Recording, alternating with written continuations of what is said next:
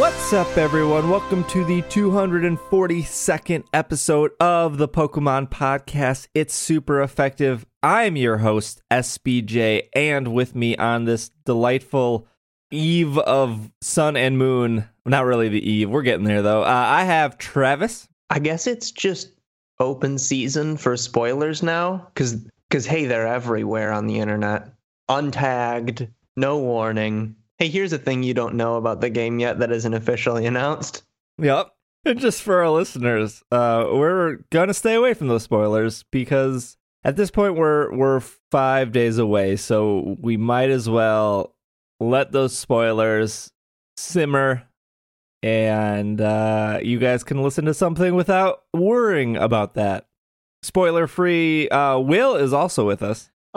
Oh, Travis, let me talk to you for a moment, because I'm done with some other people in this conversation who would even dare to say the words spoiler-free, Will. Let's talk about a conversation I had at 1:37 a.m. this morning where I was talking to a certain SBJ and his brother. I said, met him. Well, his brother's a nice dude. I'm sure I don't know the... I mean, it's the SBJ one that Mr. I definitely SBJ. don't know. All right. Well, let me tell you a story about him. I'm online. I wasn't feeling well. I had woken up in the middle of the night. Sit down. I'm like, oh, hey, SBJ. Things are so nice and great. You know what? For some reason, I don't know by what mystical magic I've been so lucky. I haven't been spoiled by anything at all from the ROM hacks. And you know, not what, even. Nope.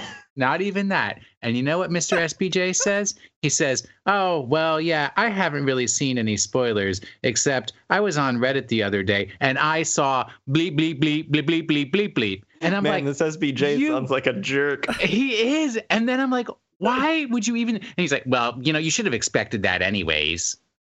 Oh, so mad. I am so mad. It makes for excellent podcasting material. I am so angry my kitty, cat, and doggy have just come over here to comfort me. Steve, I'm tired of being just your guinea. Is that all we are to you? Is just fodder for good podcast material? I am a human being. If you cut me, do I not bleed? There we go, ganging up on him again, just like he always complains about. It wasn't even that bit of a self-fulfilling prophecy. It wasn't even that big of a spoiler. Spoiler is a spoiler. They have no size. I would argue that if a certain line of text didn't say something that you would already assume by how the games have been for the last 20 years. Don't even do this, because then you're going to accidentally make me intuit what you mean, and I don't want to. Just leave it. Leave it. Just say, I apologize, Will. I was wrong for what I did. Oh, I'm not apologizing. It wasn't that big of a deal, but I did look at some spoilers. I was very lucky to not see most or any of them until I went off on my own and just started to poke around. And I didn't see anything dramatic or anything game-changing or anything like, oh my god, I wish I didn't see that. I don't know. The things I saw, I was like, oh, okay, yep, that makes sense. Sure. Okay, cool. Did X and Y... Was X and Y pirated? Yeah. Before it came out as well? Not pirated. No, not pirated. No. There was the one dude in Canada who got it early from a mom and pop store, or whatever store he got it from. Assuming They're all mom and pop stores in Canada. Come on, they have no corporate greed like we have in America. And then it was a bunch of leaks coming from Europe because they got the game, they got it delivered early and they just started selling it, and or mom and pop stores started giving it away. I mean, it's totally easy to get the game early in America, especially if you live specifically in New York or California, because that's where more ma and pa video game stores exist. Obviously, a store like Target or a store like GameStop, they probably already have the games, but their computer systems don't allow them to sell it early because obviously in order for Target or GameStop to sell that game, they have to scan it. And that's when the computer system denies that sale of purchase. I don't know if the employee can ignore that message and go around it. I don't know, but that's then pretty obvious in the system of the inventory that the game was sold if they did go around it.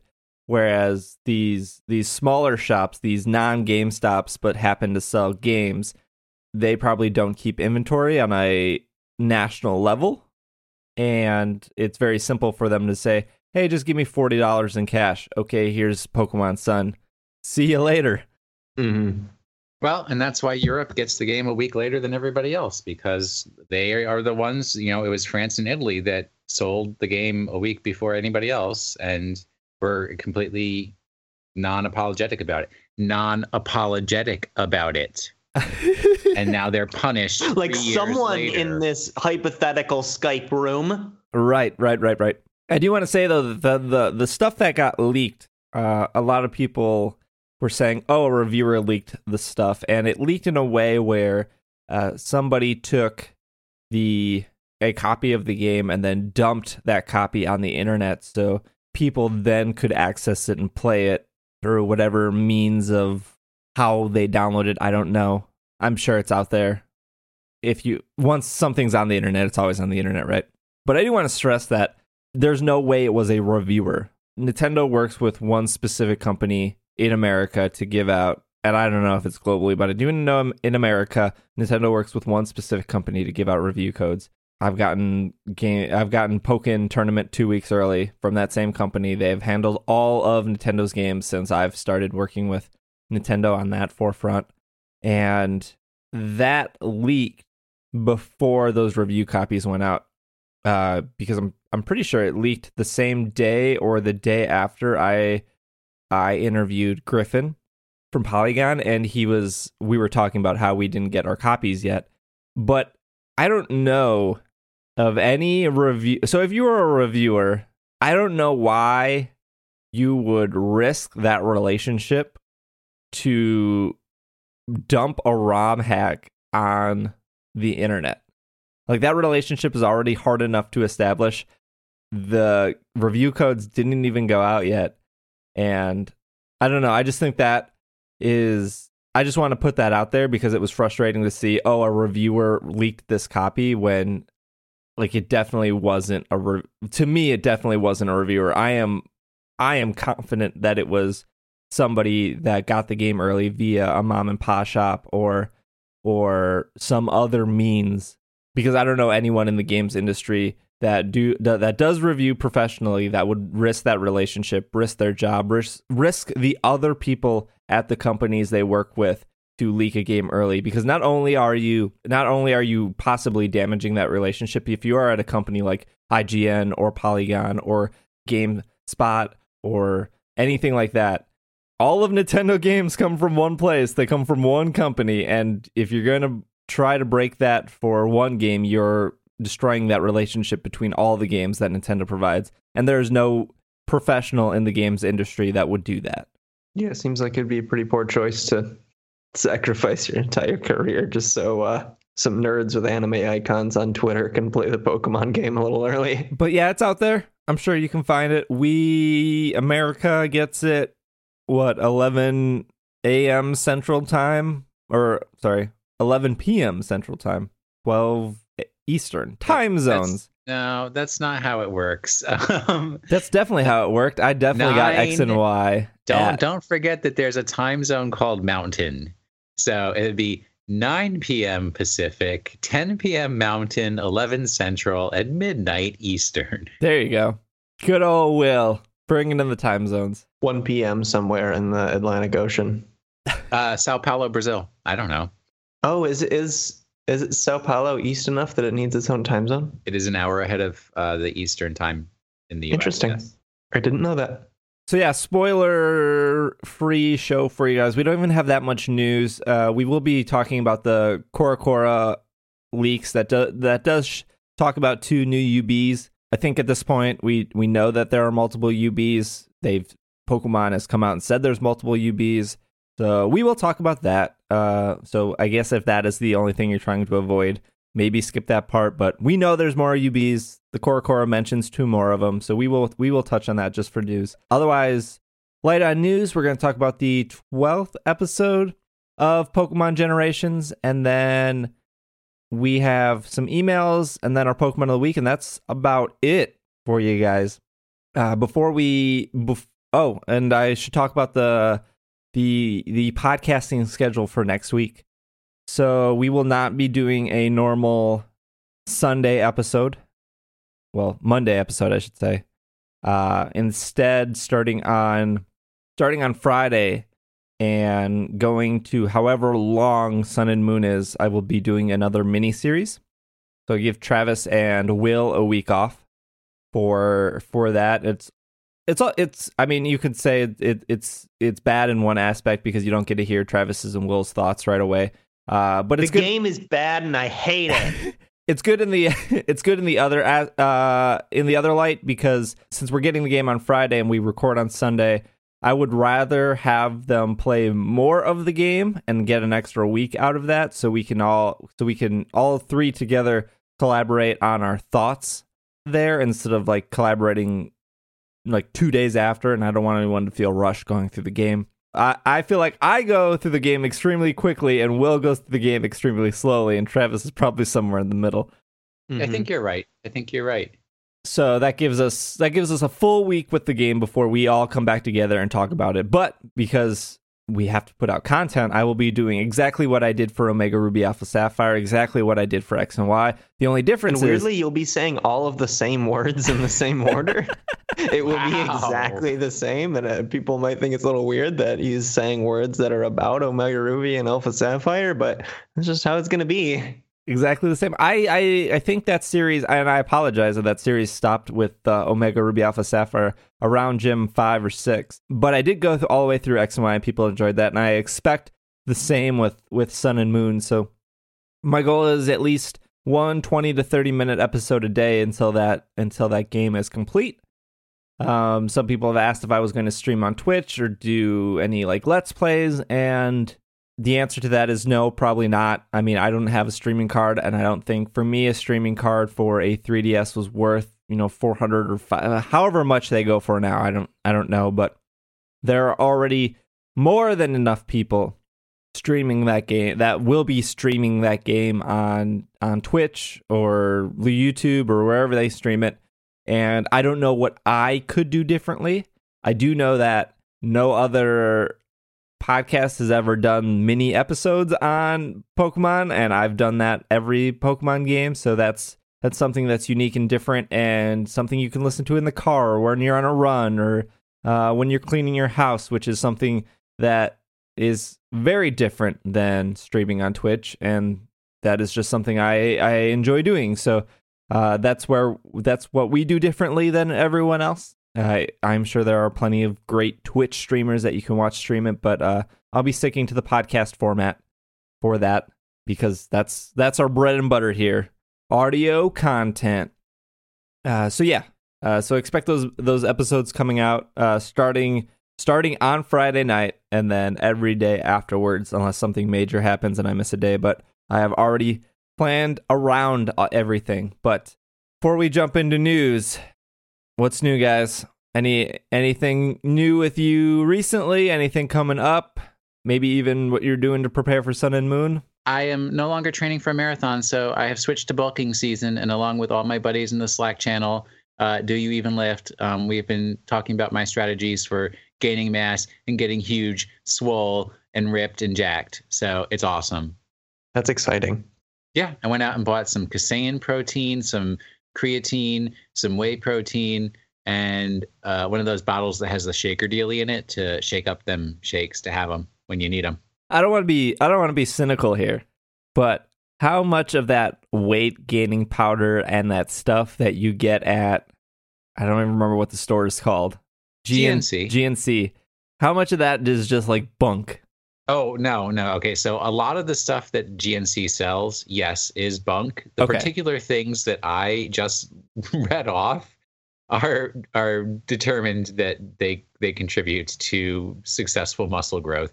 You want to do creatine protein at night and in the morning because it is a slower digesting protein than whey protein. Whey protein you do right before and right after your workout because it digests quickly and goes to the muscles very quickly. Creatine is something that you build up on over time, but then you have right around your workout time. And creatine is kind of an energy that's used by your muscles, but it also assists your muscles with holding water. So it gives them a larger, more swollen look and kind of is a placeholder for them as they build. So that's been documented because also if you take creatine and don't drink a lot of water, you get dehydrated. And there have been people who have had medical issues because they were on even just a normal creatine dosage amount and had medical issues because they became overly dehydrated while exercising. I prefer curds to whey. Well, I don't live in Wisconsin, and I'm kind of. I mean, neither do I. Wisconsin right now, yeah. But have you had the cheese curds, the fried cheese curds? Yeah, and they're great. That's a Wisconsin deal. Wait, do you guys have Culver's where you are? No, I don't have Culver's, and you told me you'd take me there, and you didn't.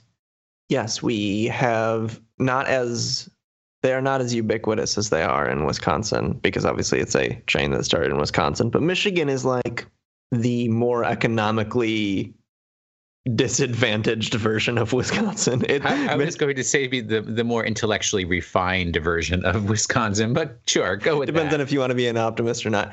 Michigan was the version of Wisconsin that got hit harder by loss of factory jobs and that sort of thing. So we still have some of the love of cheese and I don't know, like beer or whatever, but we're a little sadder about it. So like there is a Culver's not in the town I grew up in, but in the slightly richer town south of me. There still is a Culver's there. I don't think there's any in Grand Rapids where I am currently. But yeah, Bell's Brewing is one of the best breweries in the nation. So a lot of great breweries in Grand Rapids, or a lot of great breweries in Michigan. Yeah, Bell's, Founders, other ones. I know there's a Culver's at the Dells, so Will, I can take you there when we're together. Are we revealing the Dells? No, let's not. Let's just say that and move on. Okay. I think that's good. I feel like I never want to see you ever again. So take your dreams, take them to the anvil, get a hammer, and smash them. I feel like I cannot eat at Culver's anymore because I've had so much Culver's in the past couple years that their food just kind of makes me ill. Well, it's basically hamburgers, isn't it? Yeah, they have something called a butter burger. It's also weird because they put a pickle on top of the bun. Hey, what's that about? Do they? At least in Michigan they do. They put a pickle on top of the bun, and it's like, no, those go in. Stay in your lane, little friend. Well, in New Zealand, here. In New Zealand, they put fried eggs on hamburgers. That's just weird. That's not super uncommon here. They do that at Red Robin. Oh yeah, I do. I love a burger with a fried egg on it. It's so good. Now I want a burger. Travis, you preparing for Sun and Moon in any way? I'm in a weird spot because I mentioned, I think before on this podcast, that soon I will be moving to Winnipeg, Canada. But there was a weird snafu with my visa that means that my move has been delayed vaguely a few months, and I don't know when that's going to happen, but I already quit my previous job. So which would sound very, very bad if I didn't already have a decent amount of money saved up. So I'm not in any danger or anything. So I'm in this weird position where now all of my time is dedicated towards hobbies. So you bet your butt that I'm going to be prepared for Sun and Moon. Can you, I don't know how much information you want to indulge us, but if you have like 2 or 3 minutes, I know that you were talking about Canada back in the summer, at least when you told me. I know you applied well over a month ago, if not earlier than that, and you told me that you were denied probably about 2 weeks ago now, 2 or 3 weeks ago now. Yeah. Did they specify why you were? What does that process look like? It wasn't the Canadian government that denied me. It was a miscommunication with the potential employer that was going to sponsor me to get me on the super fast track to getting a visa. They realized that they couldn't do what I what we had both thought they could do for me. And so that's where the delay comes from. So it wasn't that my application was denied. It's that I thought I was going to be on the sort of expedited track, but I am instead not.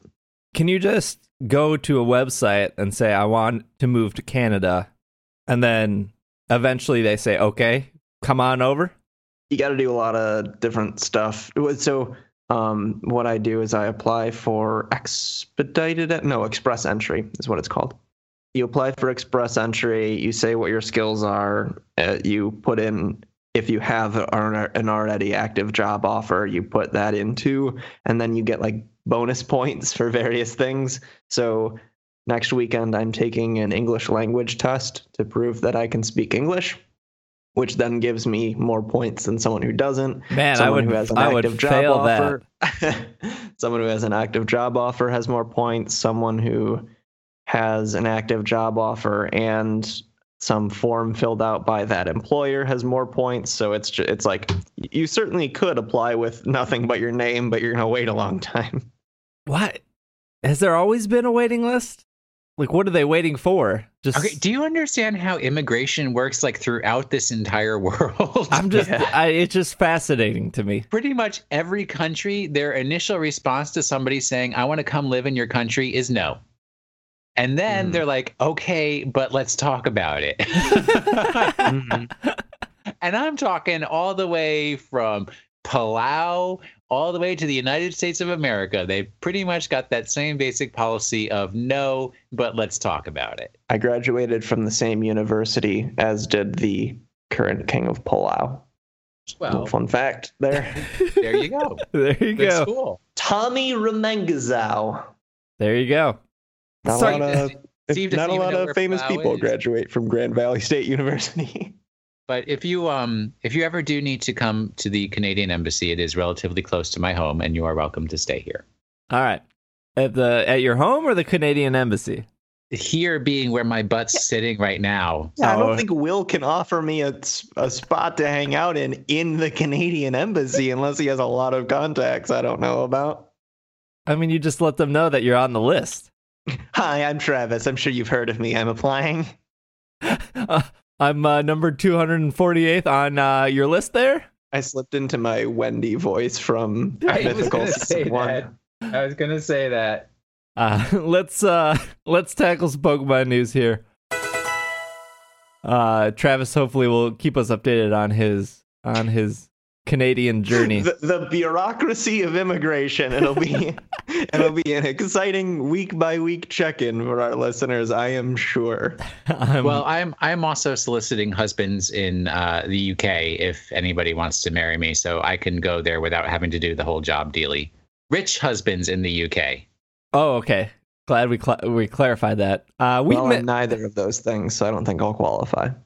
We missed this news a week or two ago. Not that that's groundbreaking news or anything, but Krogunk and Sizer have been added to the arcade version of Pokken Tournament. Cool.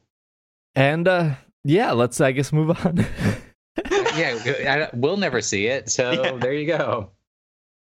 Somewhere in the world, this is happening. Pokken Tournament burned out as fast that it lit up. I am sure there are some people who still love it and enjoy it and play it competitively, and good on ya. That game didn't have a lot of legs for me, but then again, I didn't think Smash Brothers had a lot of legs for me, and that game had way more content than Pokken did. People are still holding out for these Pokemon to come to the Wii U version. Darkrai is also added to the arcade version, for example. I think you should stop holding your breath, I feel. I mean, I could be wrong, but there was definitely press releases that said that there was no planned downloadable content for Pokken Tournament. I'm going to stop you right now because I need to inform all of the... I don't like that. It weirds me out that people listen to the back episodes of this show to when I was like 17 years old.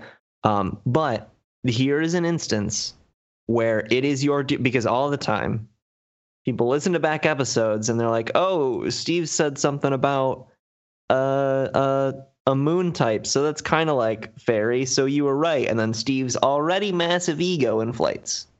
But if he is wrong in this prediction, and you future human being already know this, it is your duty to tweet at Dragging a Lake in like 2018 or whatever, after the flood has swallowed up all of human culture, to tweet at Dragging a Lake, hey, you were wrong. Croagunk is in Pokken Tournament. Eat it. In the Wii U version. And then no one will know anything about, and then he will have no idea of what you're talking about, but still. Yeah. That if you have taken on the undaunting task of listening to older episodes, I would like to be reminded on how right or wrong I was. Because people always do it when you're right, because they're like, hey, you were right about something. But then it makes, and I was joking that it inflates your ego, but it inflates all of our egos. And I think occasionally we need the sobering knowledge of when we're wrong. And my Lord, I know I must have been wrong a lot of times over these like 6 years. Yeah, probably. No, I feel like you've always been pretty spot on. We're going to find out now that I've given that instruction to all of these people. With the Wii U being on its way out here, I find it hard to believe that an update would come to Pokken Tournament with these 3 Pokemon. I don't think I'm missing any. 3? Who knows? I know when we saw the Switch trailer, we saw a different version of Mario Kart and a different version of Splatoon. So maybe a updated version of Pokken Tournament will come out for the Switch. Yeah, that would be my prediction. That seems more likely to me, but I don't know if people are still playing the game. I mean, if you look on, I'm sure they have the data of who's going online with Pokken Tournament, and if there's not a handful of people, I don't know what the sales numbers for that game was either, but I think Pokken Tournament sold pretty good. Next bit of news here is a black version of the new Nintendo 3DS will be released on North America this Black Friday.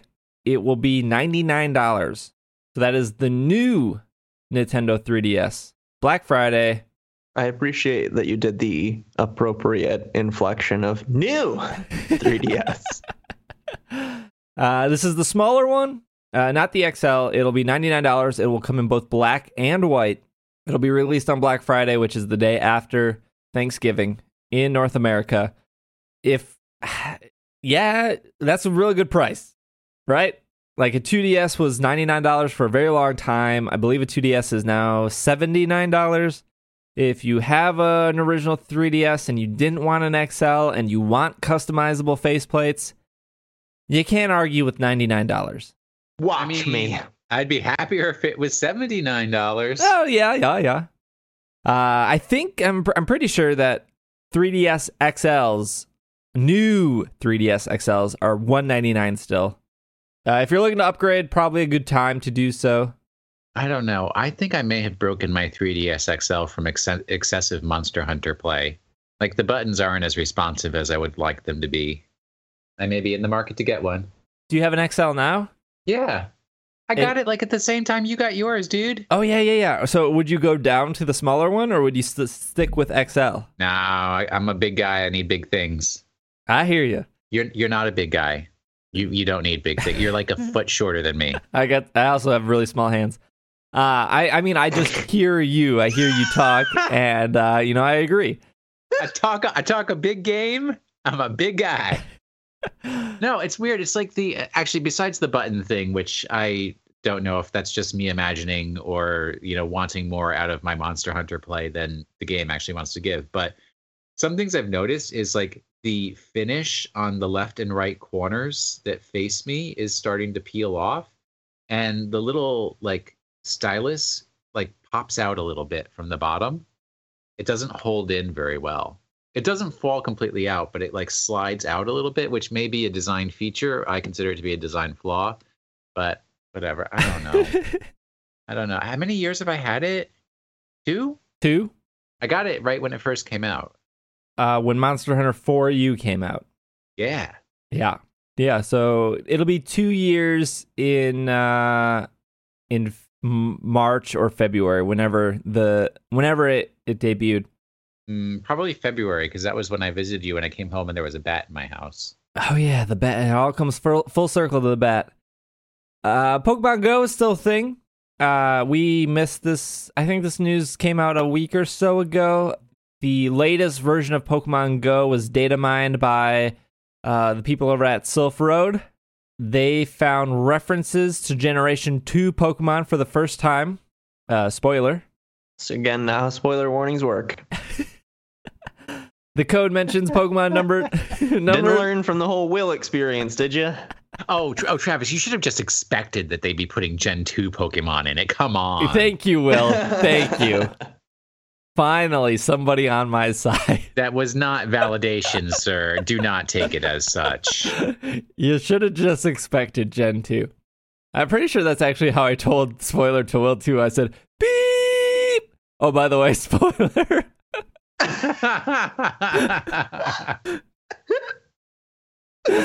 The code contains mentions of Pokemon number through 152 Chikorita to 251 Celebi in the Pokedex. Another update will be necessary to bring them into the game. There's no date of when this would happen.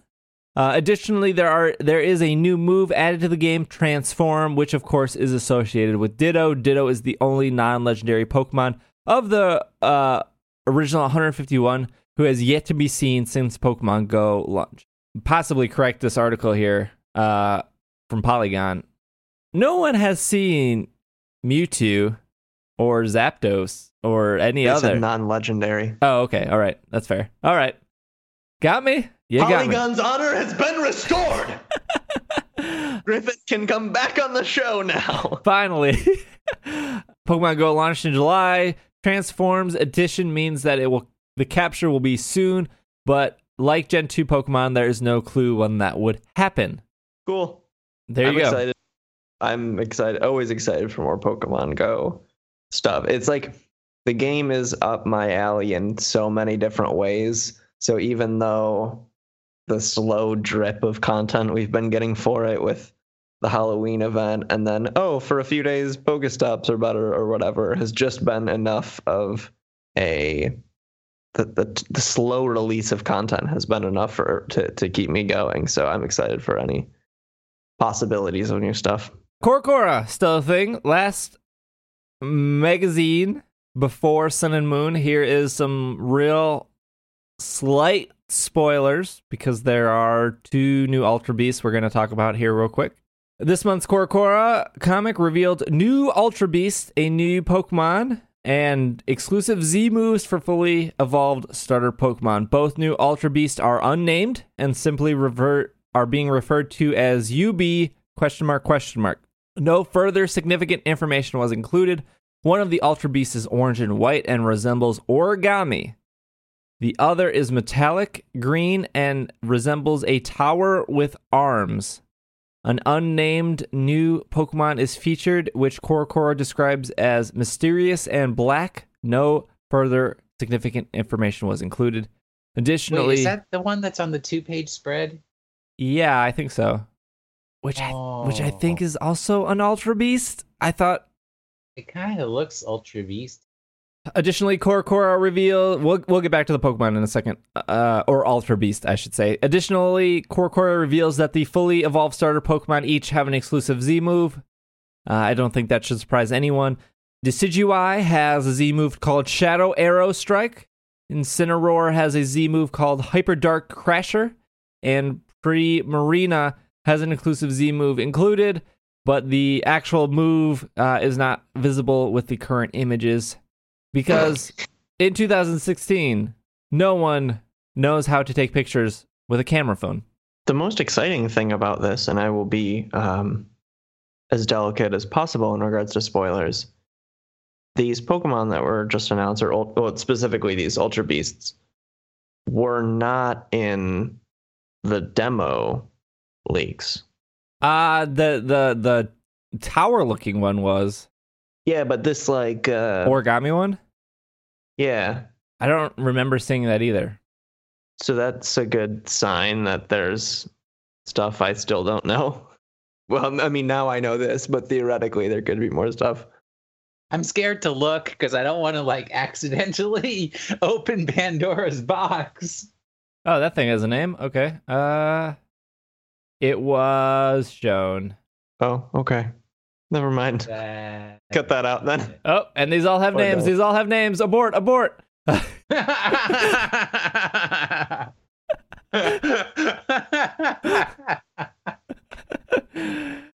Well, yep. I don't know if we're keeping that in or not, but yeah, all these Ultra Beasts were shown. So I don't know why Korokora is not saying that this black Pokemon is not an Ultra Beast, because I thought it was, but for the sake of our listeners, we won't say how many Ultra Beasts are in the final game. We've seen 3 up to this point. Korokora shows these 3, so there might be more. There might be not more, I guess. Korokora showed the Swole Ultra Beast. They showed the Roach Ultra Beast, and then they showed the jelly. The jelly. And then they just showed these 2, but I thought one of them was an Ultra Beast, so I thought there were 3, but I don't know. I don't know for sure. What about the mosquito one? Yeah, it's the Swole one. Oh, okay, so I'm looking at the scans on Cerebi, and their scan includes a little bit more of the lower part of the page. Oh. And next to cockroach, jelly, and mosquito, there's one that's Ultra Beast 5. Number 5? Yeah, the big mouth man. Yeah, the really creepy arms coming out of the mouth stomach thing. Ooh. Mega. His official name is actually Mega Mouth Mike. No, it's not. But it's strange. Strangely enough, it just hit me that having watched the Full Metal Alchemist cartoon, he really reminds me of the character that had the same name as him in that cartoon. So intriguing. I don't think anyone's surprised that these starters have their own exclusive Z moves. The move names I read off were Japanese move names, just translated to English. So I'm not sure if Hyper Dark Crasher or Shadow Arrow Strike is going to be the final English names. Actually, I'm pretty confident those are not going to be the final English names. But who knows? That's your Sun and Moon Minute. I think what we'll do now is we will take a quick break. And when we come back, we are going to go over episode 12 of Pokemon Generations.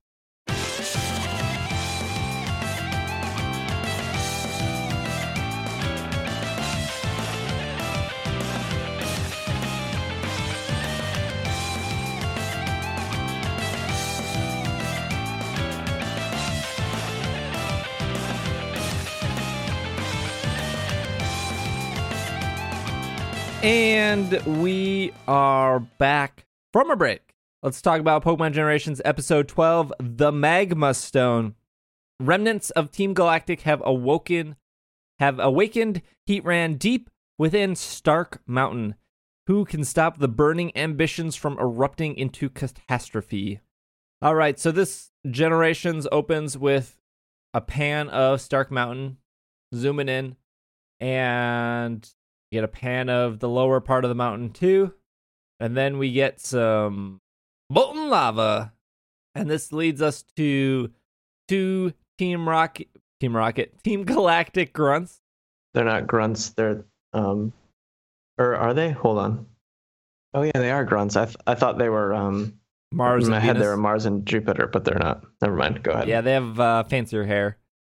I don't know if this scientist guy has a name. I'm sure It's Charon. It does. Charon? Charon or I don't know how to say the actual name of Pluto's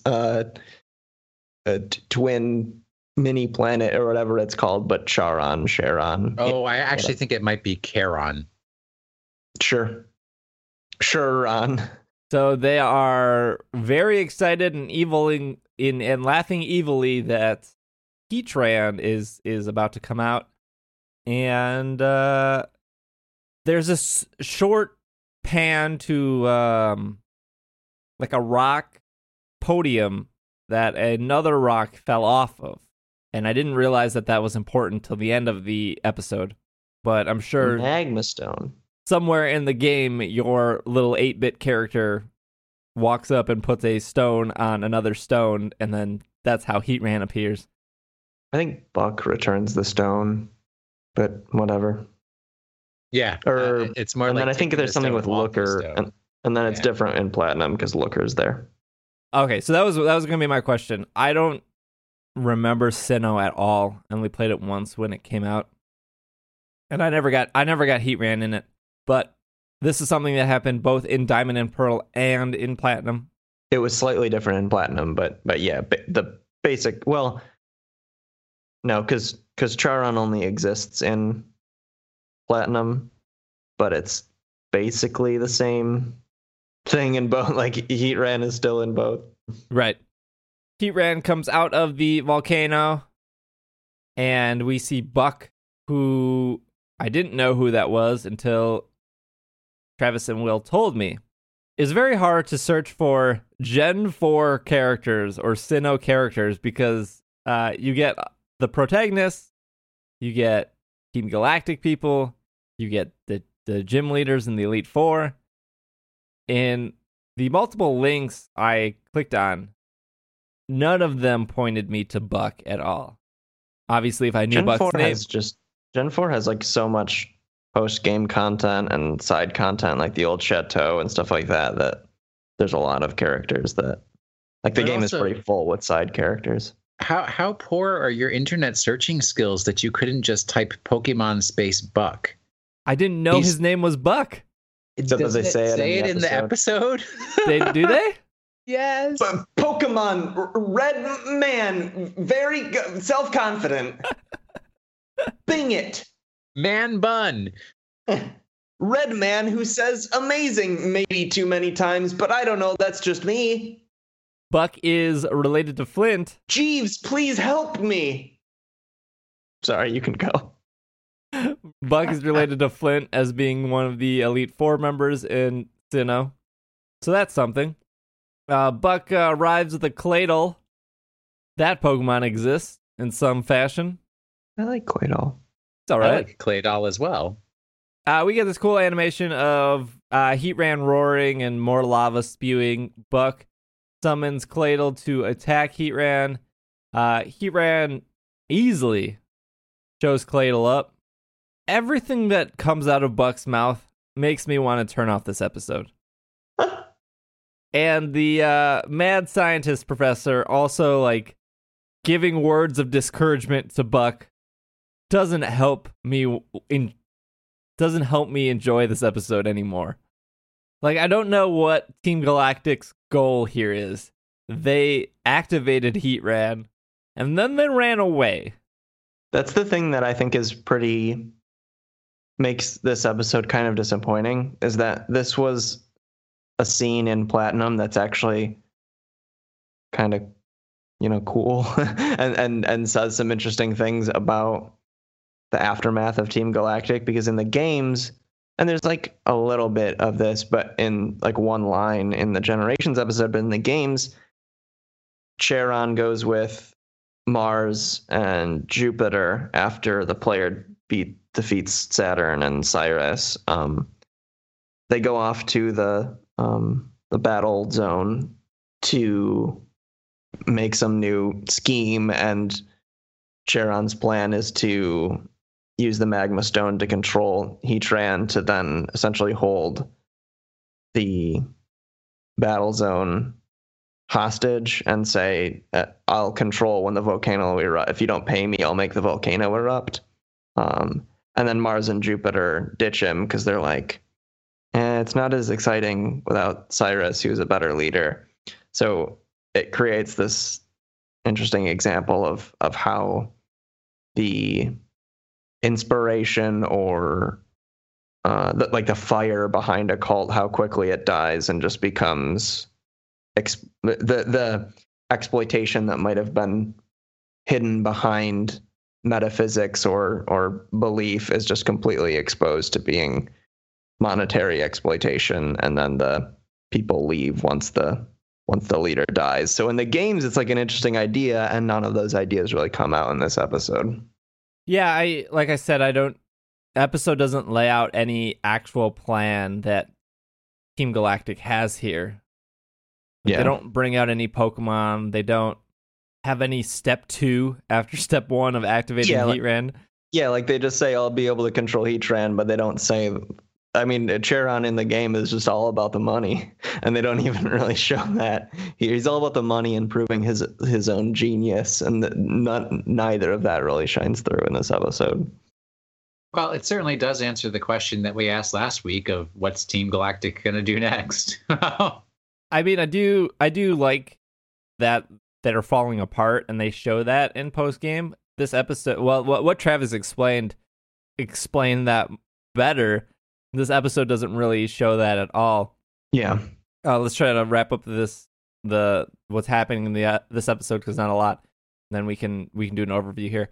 Heatran starts walking down the stairs. The stairs are like crushing under its weight, which I think is just a really nice piece of animation, just showing how heavy Heatran is.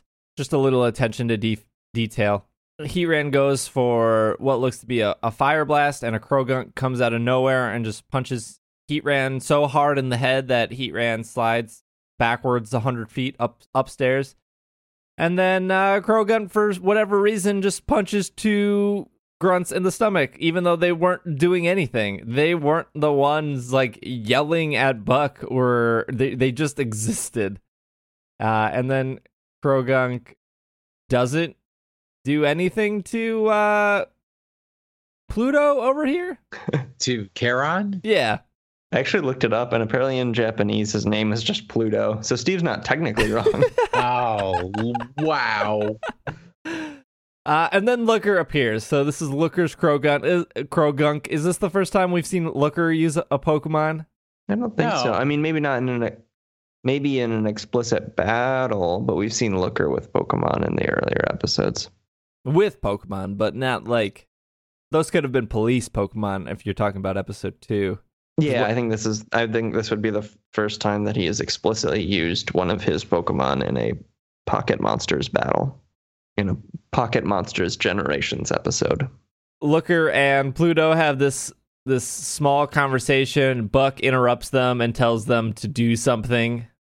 And again, Pluto over here, I just like saying Pluto, is just like going on about how great this is and how everything is going to plan, even though there is no specific plan.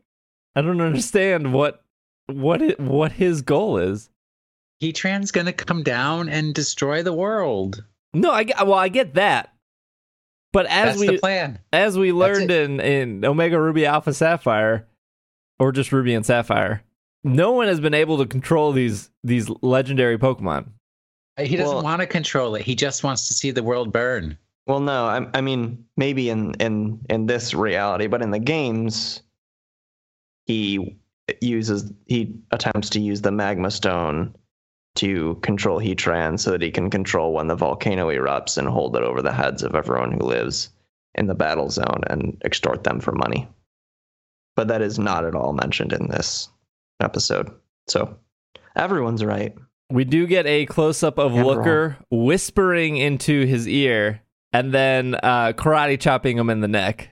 Yeah, I wasn't sure what that was going to be. And like, I didn't understand that motion until the karate chop. I thought he was going in for a kiss.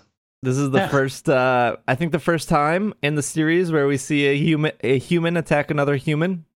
Krogunk goes back to attacking Heatran. Claydol goes back to attacking Heatran. Buck expresses frustration with Looker and specifically says, "What good are you?" because Looker is not doing anything to help. Looker pretty much says everything will be okay. Everything will work out. Buck then takes it on himself to run past Heatran using Claydol's psychic abilities and jumping off the rocks.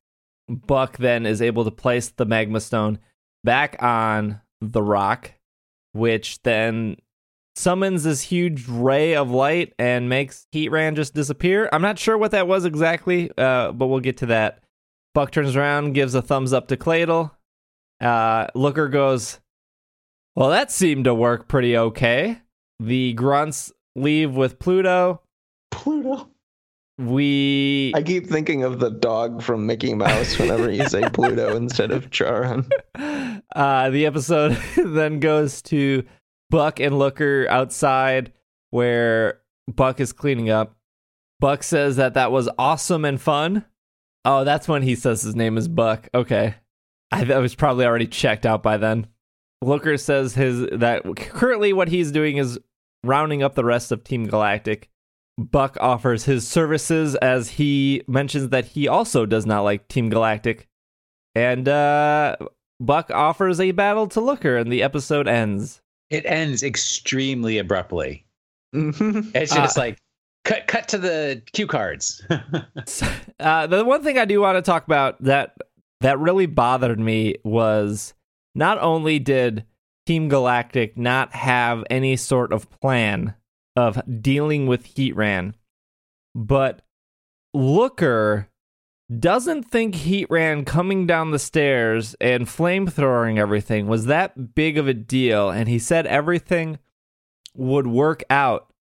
Yet but was he wrong, though? He wasn't wrong, yet he was surprised about the way that Buck actually did it and put the magma stone back on the plate.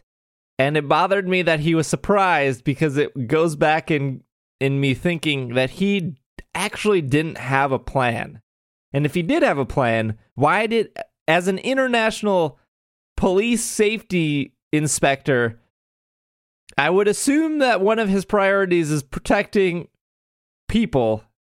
He's also kind of incompetent. Like, he's kind of a joke in the games. I mean, yeah, he's always asking other people to do the work for him, if you haven't noticed. I was just like, if you have a plan, buddy, you should probably say it right now. It's not like you have a lot of time. And I guess that that's what Buck was trying to express. Like, hey, what are we going to do? Please tell me to do something. Okay, you're not. I'm just going to do it myself. And so I think we get a lot of character in Buck, even though I think Buck is annoying and purposefully so. He does show a lot of initiative, which is more than a lot of other characters in the Pokemon universe. Well, all I would say is when some people are confronted with events that look like it could be apocalyptic or the end of the world, they have faith that, humanity will do what's necessary to make sure that the end of the world doesn't happen, and other people are not so willing to be patient and wait and rush out and take action right away. Neither choice is wrong. Overall, my thoughts is I wasn't impressed with this episode. I didn't really like it. I do like Heatran as a Pokemon. I think Heatran in motion was awesome. I think that they conveyed Heatran's weight and the way its mouth moved, I think, is something I've never seen before, and I definitely enjoyed that.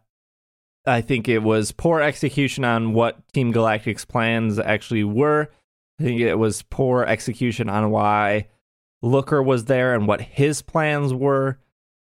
And I said this in Slack, but I'm just not a fan of Pokemon punching or doing harm to humans. I don't see what that accomplishes in that universe. Yeah, but Kurogunk, I can't even say its name. Kurogunk Toxicroak has a history of punching Brock, so that's like nothing new. That's a years-old meme.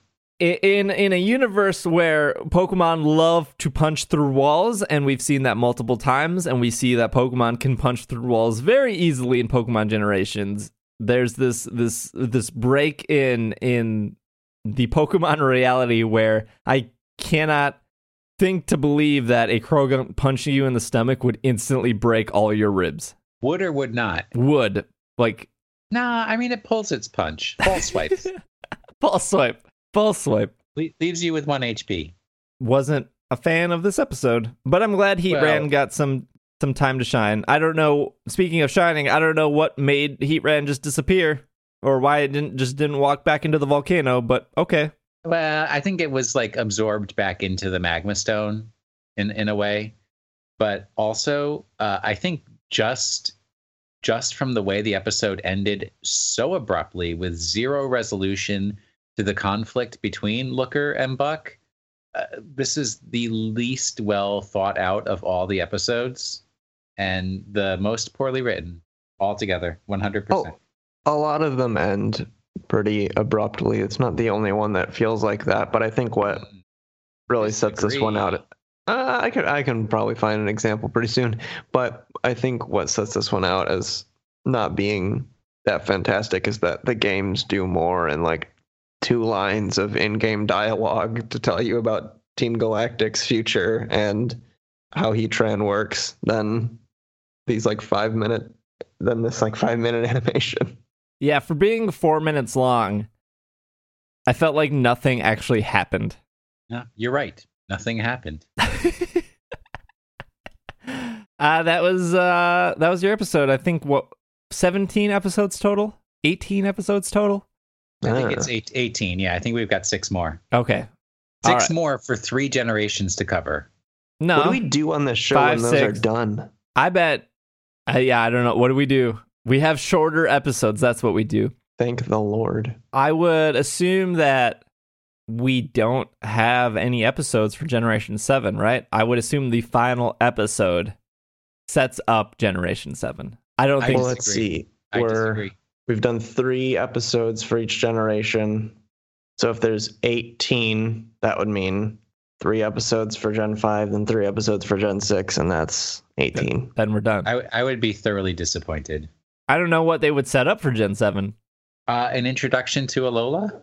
Right. I mean, that could be episode 18 is the introduction, but I don't think that Gen 7 is going to have more than 1 episode if they even have 1 episode. Wait, so they're either going to have 1 or they're not going to have 1. You can't have it both ways.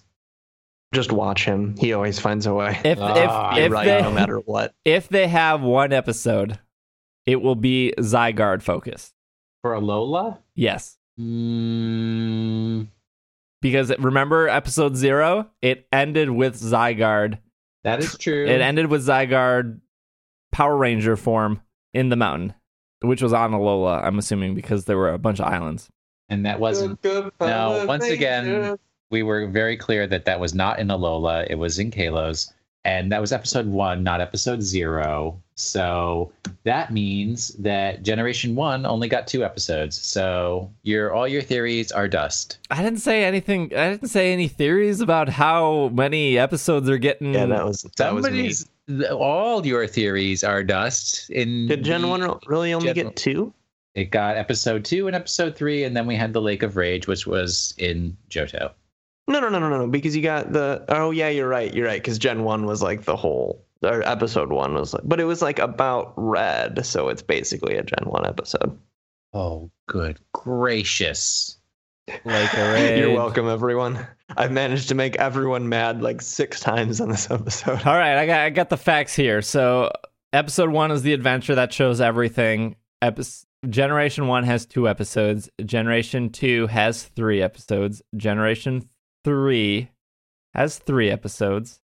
Generation 4, which Will thought was going to end with the New World last week. I have already admitted that I was wrong on the internet. I am free. I freely admit when I am wrong. I have no qualms about that. I am human. I err. Which also had 3 episodes. So yes, we're done. We have to be done with Sinnoh at this point, which means we're moving into Unova, which hopefully only has 1 episode because it is the worst generation. Would you stop? I hope it has 4 episodes. Gen 5 is so best generation. Good. Second best, but yeah, whatever. So yeah, we'll find out, I guess, next week. 3rd best? Let's do some emails here. We'll just do a couple emails. Thank you, everyone who wrote in. If you have any emails saying that, Will or Steve or Travis is right, wrong, or never right or wrong, you can email us at sbj@pkmncast.com, or you can just go to PokemonPodcast.com and hit that contact button at the top of the page. Both ways are acceptable for emailing. Matt writes in and says, "Hey, SBJ and crew, found the podcast a few months ago and I absolutely love it, especially Mythical. A quick point on your favorite episode of Generations series, even if it's a bit dated. When you refer to Yucine as seeing Suicune before, it sounds like you were referring when Ho-Oh first created those Pokemon, i.e. the flashback. I double-checked the lore, and the Burn Tower happened about 150 years before the games, so I don't think the boy looking adoringly at Suicune in the flashback is Yucine. I'm assuming he saw it under some undisclosed point prior to meeting Gold/Chris in the games. Also, I do want to correct something right here, but I'll get to that. Even though it's ever stated, though that would be an interesting thing to have on the show. Apologize if you misunderstood this one. Looking forward to listening to your Sun and Moon coverage. I did think the little boy was Yucine, and I thought that's what was tying the story together, but I guess that makes sense that it wasn't. Well, we don't know how long people live in the Pokemon world. 200, 300. Dude, there's a dude who lived 3,000 years. People may be living 200, 300 years. I will cede that the lore of the games is that event happened that long ago, but man, it really implies that that's him. So I just figured that the timeline was different in this Pokemon Generations version of the storytelling, because they pretty heavily imply it's him, and I'm gonna pull it back up. But no. It could be his grandpappy. Dude didn't even have the same color hair, so it didn't imply it that heavily. Oh, really? Yeah. I do want to touch on Matt says Gold/Chris, because I love the Ash/Red debate so much. No, please don't. Not again. Gold. How many weeks in a row, man? Gold is never Gold. That is never its name. His name is Ethan. Never, ever, ever, ever in the games is Ethan referred to as Gold. I just want to put that out there. Cool. Enjoy that. Have fun with that.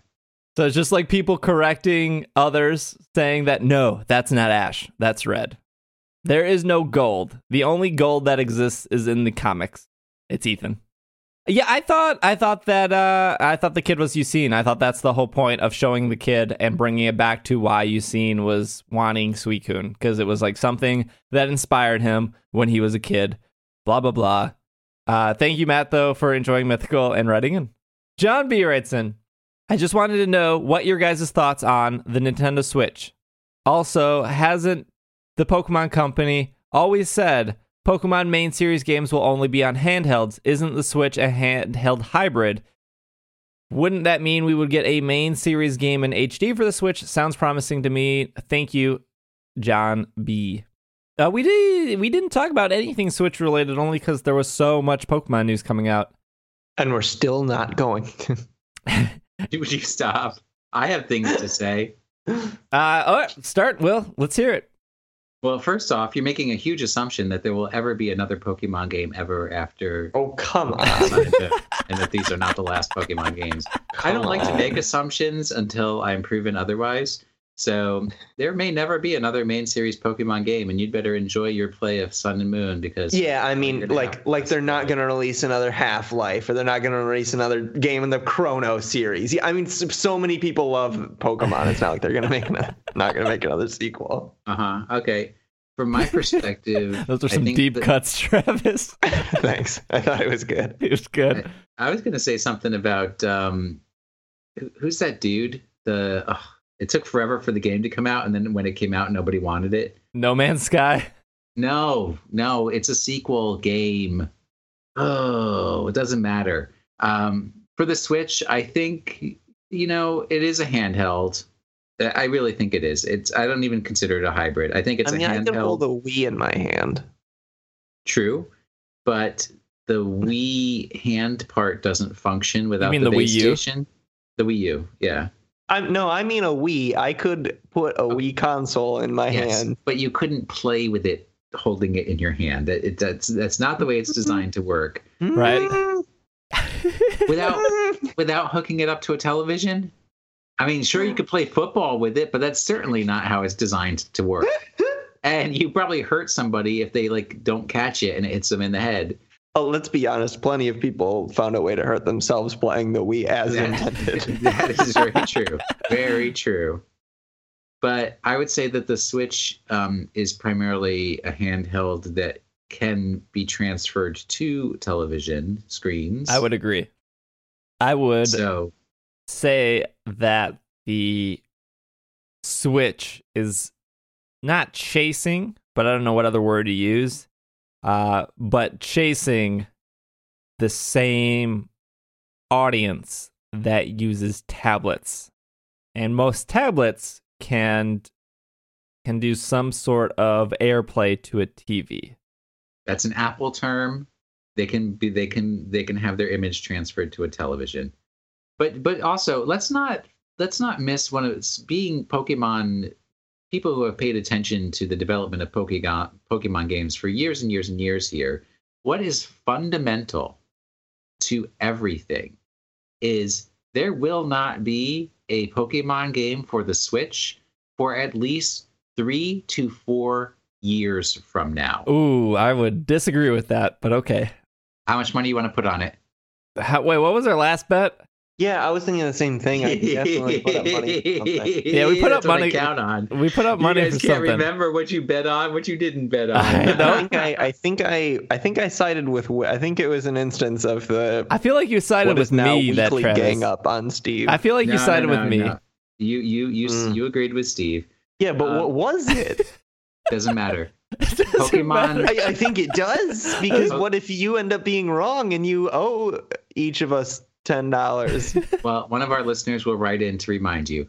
Pokemon Black and White was a DS game after the 3DS came out. Yes. Pokemon Black and White was a DS game after the 3DS came out. No, Black and White was, there was no 3DS when Black and White came out. It came out a month later. No, that was Black and White 2. No. Look at your history, bro. X and Y came out 2 years after the 3DS came out. More than 2 years after the 3DS came out. So we're at least looking at 2019 before there's a Pokemon game on the Switch. And there will be another Gen 7 Pokemon game on the new 3DS. All right, you're right. Black and White and 3DS came out the same year. Same month, actually. So then, did Black and White 2 really come out after? Black and White 2 came out a year after. And I think that's the difference. The 3DS had been out for a year and they released that thing on the DS? What are you doing? It's the same engine, though. That's the problem. This is exactly what I'm saying. I know, and I'm agreeing, but I'm just exacerbated remembering that that's the actual timeline in which I live. That's ridiculous. It will be another year to a year and a half before the next Gen 7 game comes out, and then another which will year be a to Diamond a year and Pearl. Fine. Then another year to a year and a half before the Gen 8 Pokemon game for the Switch comes out. So we're talking 3 to 4 years. If you are saying it's not going to be 4 years, it's always 3 years. But if you're saying that like Generation 8 will be on Switch, yes. And it will take 3 years for that to happen because it takes 3 years between the generations. Okay, isn't that what I said? You said 3 to 4. I wouldn't say 4. But just to be clear, 3 is included in 3 to 4. I don't know if anyone's confused. So the question is, like, okay, spoiler, that's no shock that Generation 8. You continue to not know what spoiler means. There's no shock that Generation 8 won't be on 3DS. 3DS at that point will be almost 10 years old. Wow. Man, I was like way away from my microphone because I didn't think I would have anything to say for like 20 minutes because it was just going to be the two of you going at it. But then I realized, wow, the 3DS really is almost 10 years old at that point. It's Dude, super wild. The new 3DS is 2 years old. The new 3DS means nothing. It's just like the DSi. It did like 4 things and then no one used any features of it. I believe you mean the new 3DS. It's got built-in amiibo support for my Animal Crossing upgrade. The question is, would a remake of Diamond and Pearl, which is speculated to be next, and I won't say why I think that, but if that is speculated to be next, is Diamond and Pearl going to be on the Switch, or will it stay on 3DS? I think that if they are serious about the Switch and the future of the Switch, it would make more sense to put Diamond and Pearl on it. Whereas Black and White 2 came out at the end of the DS life cycle. So if, as a company, you were looking to sell as many copies as you can, you put it on the system with the best install base. And at the time, the DS install base was crazy dramatically higher, like super high compared to the 3DS, which at the time didn't have that many units out. Marketing wise, that move made sense. Obviously, technically, Black and White 2 was the same exact engine as Black and White. So not only would they have to rewrite the code for the 3DS, but they would have to put that game on a system that didn't have the install base that the DS did. So you're just making my argument for me, because I was going to say, I don't know how we're managing to all be in agreement about this, and yet I'm still really mad at both of you. And honestly and truly, no, listen, the soonest, if it is going to be a Diamond and Pearl remake or whatever, the soonest that could come out is March 2018. That is 1 year install time for the Switch. Do you honestly think it is going to have a sufficiently large install base for Pokemon to choose that as their platform? Yes. Making the decision now because they have to be developing the application now. Yes. Nah, I disagree. I don't think Nintendo plays that kind of a risky game. The difference is that the 3DS has been out for 6 years? They're not selling that many more units. I mean, they are, but not the amount of units. Oh, but and then you guys with your correlation is not causation maps of, Pokemon Go came out in this month and all of a sudden there were all these 3DS sales, but now you're going to turn around and say they're not selling 3DSs. You can't have your peanuts and your chocolate just because all together. If sales did go up because of Pokemon Go, it went up like 120%. But if they only sold 20 units last month, now they sold 42 units. Okay, that's your 120%. Of course, that's not a great argument in this case. People who I own 5 3DSs. How many do you own, Will? Like 7? How many have you bought? How many have I bought? Because that's not even a real word. But I have bought quite a few 3DSs, but I only currently own 2 because I gave the rest of them away. I've just got the one. And it's your dad's hand-me-down. No, my DS Lite was my dad's hand-me-down. That's the only reason I had a DS Lite in addition to my original release silver Agron dung release DS. Well, I still have my original black release 3DS. My Animal Crossing 3DS I sold. My Pokemon X and Y 3DS I gave away. And the other one that I bought, I gave as a gift. And then now I have my new 3DS. There you go. That's it. That's all. I think, though, if the Switch does sell very well and there's a lot of momentum behind it, which the Wii U and the 3DS both didn't really have, I think that it would be more possible for the next generation of game to be on Switch. So the one concession I will give you, and this is the only concession I will give you, is obviously they have shown that they are changing their development methodology to be more open to external programmers, such that would be developing games that are ported to the PS4 and the Xbox One. So having a more open development methodology may make it easier and faster for them to transition onto that platform. where in the past they've had to rely on older engines. Get as much money out of older engines as they could before they switch to something new. Ooh. So that might accelerate the change to the Switch. Right. Yeah, and Pokemon Bank exists. So the fact that the 3DSs won't be able to talk to each other anymore is not that big of a deal, because you just dump those Pokemon in Bank and then jump onto a new hardware generation and then access those Pokemon there via Bank. But I don't know. I mean, taking a step back from the question, does it matter too much? Because we're all going to buy it regardless of what platform it's on. We're all going to buy the new Pokemon game. Are we all going to buy the new Switch? It took me about 2 years to get a Wii U, so I may not buy a Switch until there is a Pokemon game on it. Right. I think that's what he's saying. Yeah. I don't know. I mean, I'm excited for the Switch. I think it looks cool. I am glad that we're going to a one console feature for Nintendo. Nobody said that yet. That is absolutely what's happening.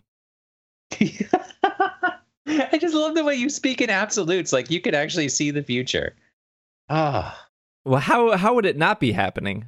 Like, why? I'm going to go back to laying down like I have been for the past 10 minutes. And you guys can just figure it out. I'm done arguing. I want to hear. Do you think that like there's going to be Do you think that there's going to be another handheld console, or is the Switch it? Or I guess, do you think there's going to be another TV console?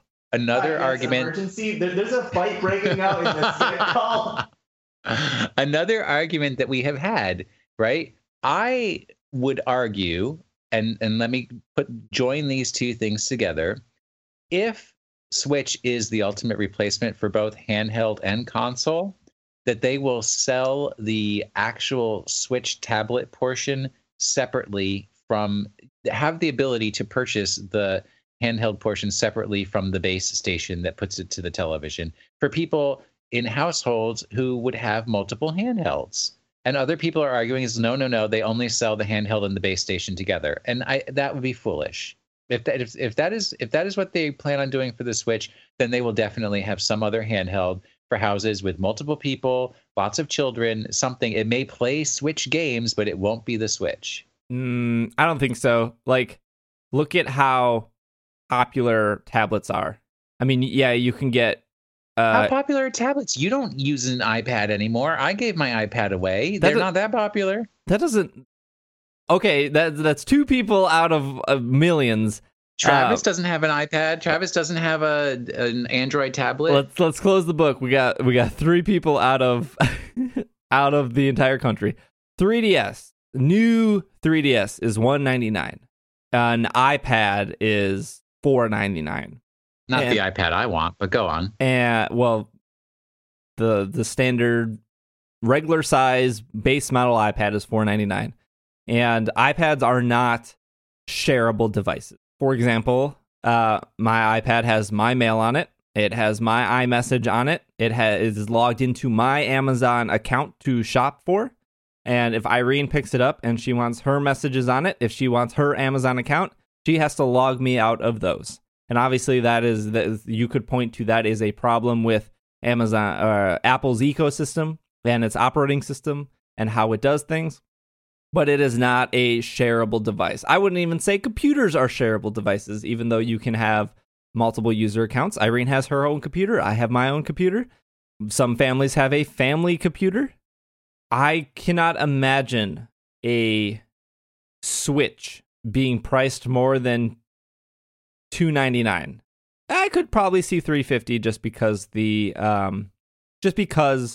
Wii U was priced at $350 for the higher end model, but it did come with a free game at the time. So to look at a current console that is 6 years old, well, a modified version of a current console that is 6 years old, still being priced at $199. It's not hard to believe to ask multiple people in a household to spend $50 or $100 more on a newer generation piece of hardware in their house.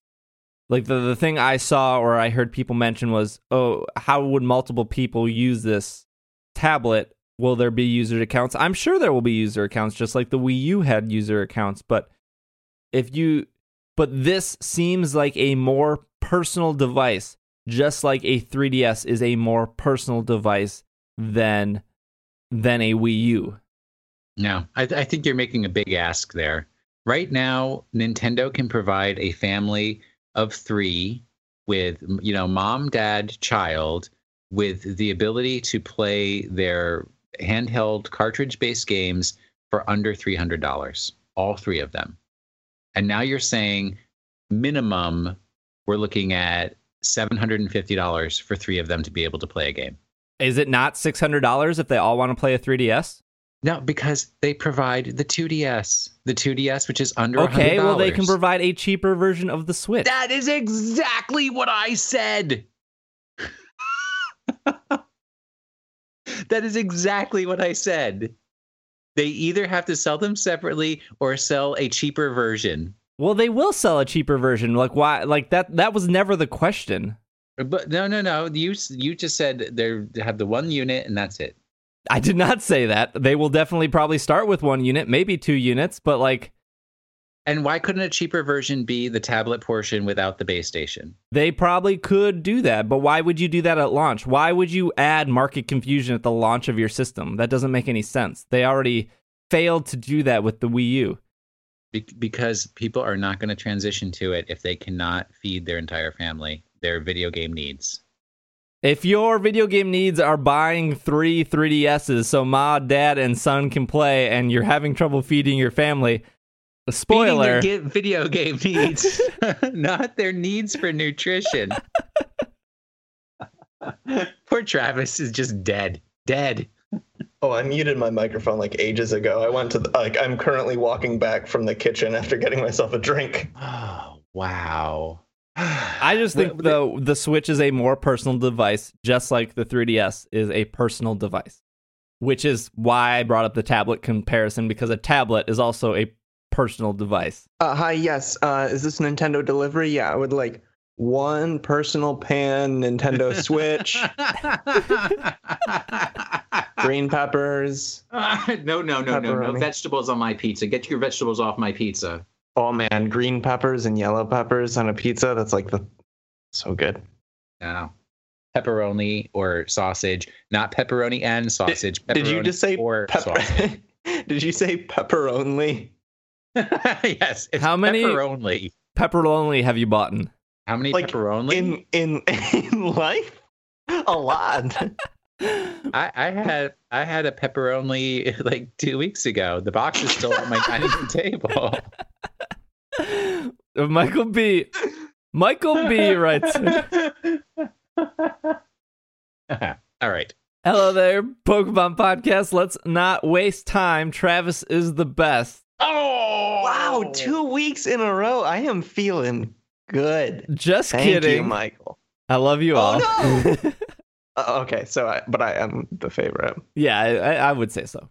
Great cast and audio quality that doesn't compare with others. So here is my question. Have you ever considered doing a show with other Pokemon podcasts? With how accepting each Pokemon community is, I find it odd that they never took the time to recognize each other. Hearing a podcast with other Pokemon podcasters would make my day. Again, thank you for taking the time to read this, and have a wonderful day. We used to do that, didn't we? We had Justin from Stryton Radio and Ishamus from Bouncing Wailord and Pokemon Battle Pokemon Battle Evolution, like whatever that show was called, may it rest in peace. Like we had other Pokemon show people on before. Yeah. What other Pokemon show? I don't actually know who our competition is. Well, we will not speak their names, but the problem is they come on this program and then they go out of business. So that is the common thread between Stryton Radio and Bouncing Wailord. I really miss Stryton Radio. Both of those shows were really good. Memory. I don't know. I guess they've never approached us or talked to us. I know that there are so many Pokemon podcasts that are on iTunes, and it definitely was never that way years ago. I mean, there was the shows you guys mentioned. There will probably be a ton of Pokemon related shows, new Pokemon related podcasts starting next week. I guarantee it. I think IGN started a Pokemon related show right after Pokemon Go came out. Who would have guessed it?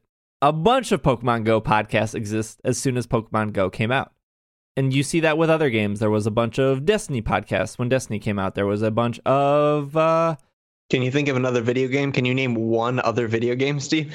Hearthstone podcast when Hearthstone came out. Remember a few weeks ago when every podcast in iTunes was a Westworld fan cast? I am sure that there are.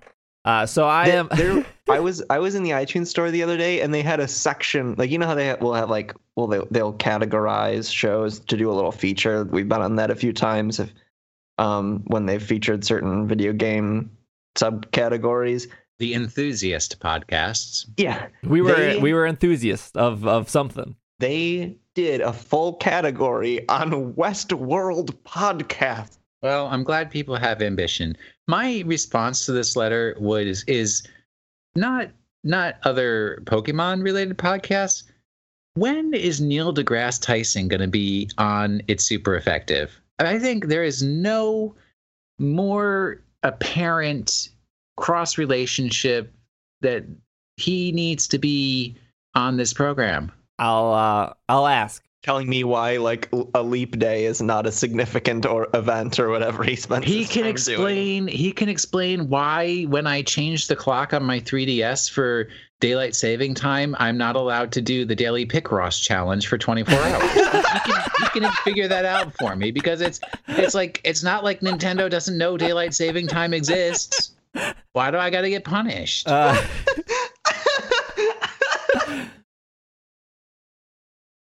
So going back to what Griffin said last week, I think Travis gave me that question to ask, and the question was, how does somebody get into YouTube, or how does somebody get into Twitch? I think you asked that question, Travis. I don't remember writing that one. I wrote the one about, like, what mechanics of Pokemon would you take out if given a chance? Okay. It was like, maybe Will asked that. I asked about getting into gaming journalism and such. Yep. And I think the same applies to podcasts and I guess we'll see this question unfold this week when a bunch of new Pokemon podcasts will appear in iTunes to take advantage of how big Sun and Moon will be, if they haven't already started right now. But what makes your show different than the other Pokemon podcasts that exist? And I think that it's extremely easy for a show to come in and say, we are extremely TCG focused. I don't think that there are many of them out there. I know that some have come and gone. I think it's very easy for a show to come in and be extremely competitive focused. And again, there have been Pokemon shows that were that, and they have come and gone. I don't know if there are any now. And we are a pretty generalized Pokemon show. We've spent the last 10 weeks talking about Pokemon generations. Much to our own chagrins. We have always ended the show with a Pokemon of the week. We always start the show off topic. We started that recently. And so I guess I challenge other shows what they do differently. I would say that we have an advantage of being around for 6 years. I started the show when there was only 3 or 4 podcasts that I could think of that existed in iTunes, and you had to set up FeedBurner uphill both ways. And most of those podcasts at the time were inactive or on hiatus, or only lasted 30 or 40 episodes before they threw in the towel. And that's not to say that they were bad shows, but I started the show in a time where there was no other competition. And you can see that for a lot of YouTubers. Like, you could look at somebody like PewDiePie and go, he's just playing games and he's just giving reactions, and that's easy, and I can do that. Absolutely, you can do that. But the big difference between you and PewDiePie is he started when YouTube was just starting. He started and did the quote unquote simple thing before everyone else. And he already had that following. And I guess we have the advantage of we have a following because we started 6 years ago. And I'm sure that somebody who is more famous or popular, and I didn't mean to like burn IGN earlier because there are some great people that work there, but they started a Pokemon podcast when Pokemon Go came out. They did 3 or 4 episodes. They started that in July, August, September, October. It's been 4 months now, and they only put out 4 episodes. As a listener, that's definitely not. I definitely don't want to see that. As a listener, I want to see a podcast that delivers every week after week. Yeah, like what if a podcast took like half a year to release season 2 of, I don't know, some sort of tabletop role-playing game side podcast? That would be so annoying. But as for being on other shows, I mean, I don't have anything against anyone else unless they've said bad things about me. And the 2 shows that are referenced in this email have both said terrible things about me. And that's fine. That's cool. Like, I know that once I put myself out on the internet, just like Travis, just like Will, just like anyone else who puts themselves out on the internet, that they're open to that they're open to being criticized, and that's totally okay. You can criticize me for not having bought the best English out there. That's fine. But you kind of burn that bridge when you do it, though. But going back to the email, would it be cool? Yes. Do I think that the community for Pokemon is accepting? No, absolutely not. I think that the Pokemon community is just as toxic as other communities. I think every community is toxic. Don't get me wrong. And I've seen a lot of. Wait, let's edit that statement one bit. Has toxic elements. Mm-hmm. Yes. I believe the Pokemon community in general is very welcoming and very universally people of good spirit and goodwill. Yeah, every community has its own dynamic, and I think the dynamic with the Pokemon fandom is that there's a sense in which, because the games are so data rich, there's so much knowledge one can have about the games that it, whether it be competitively or just the excruciating detail of how certain Pokemon work, that it leads to this sort of information elitism in some instances, which is where you get the Pokemon fandom's certain breed of toxicity. We always joke about the red ash differentiation, and I think that's one example of it, where there's so many different avenues in which Pokemon is, whether it be the manga, the anime, the games, and then each one of those has so much you can know about it that everyone is like an expert on their little thing, and that can go sour if you're not respectful of the fact that other people enjoy something in a different way. And I think the vast majority of the Pokemon community is really cool. All of our fans are the coolest people ever.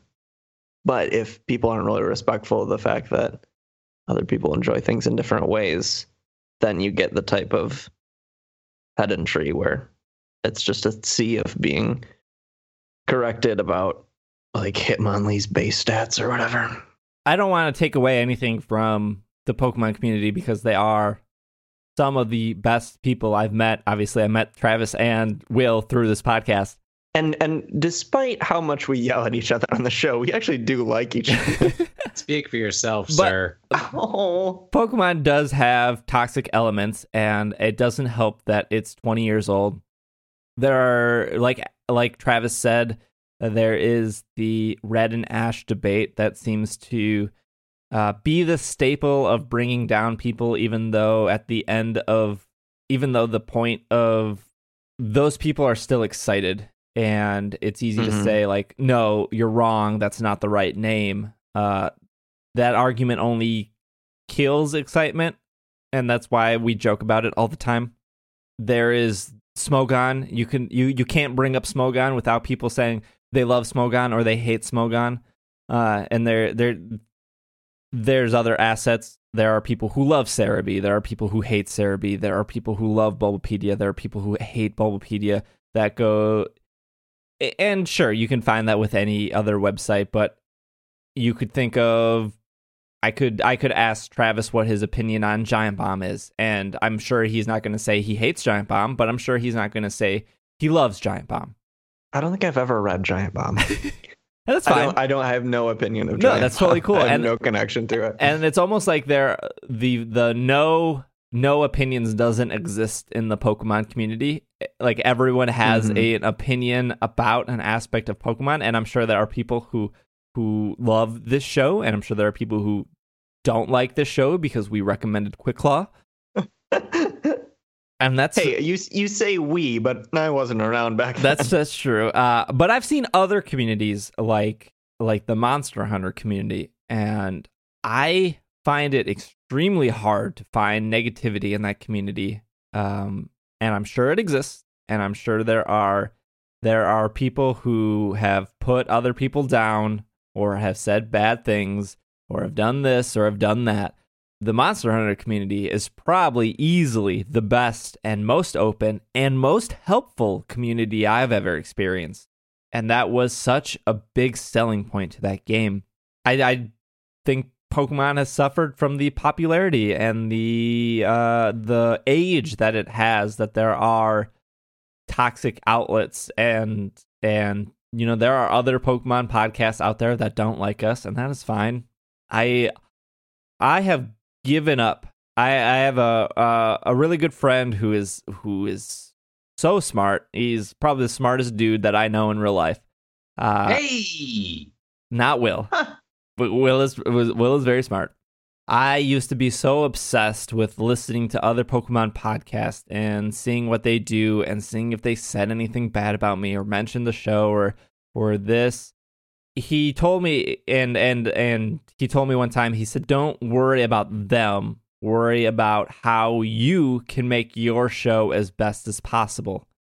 And I think that's really stuck with me. I mean, obviously I can listen to another show and go, oh, they decided to review a TCG card a week. I don't know if that's true or not. That's just an example. Maybe we should review a TCG card a week.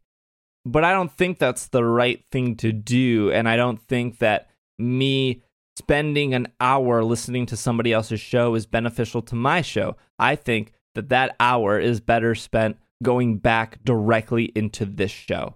And so instead of spending 30 minutes looking at somebody else's iTunes reviews, instead of spending 45 minutes looking through their website to see if there's something I can gain, I can spend that time and I can put it back into this show, and I can make this show as best as I possibly can.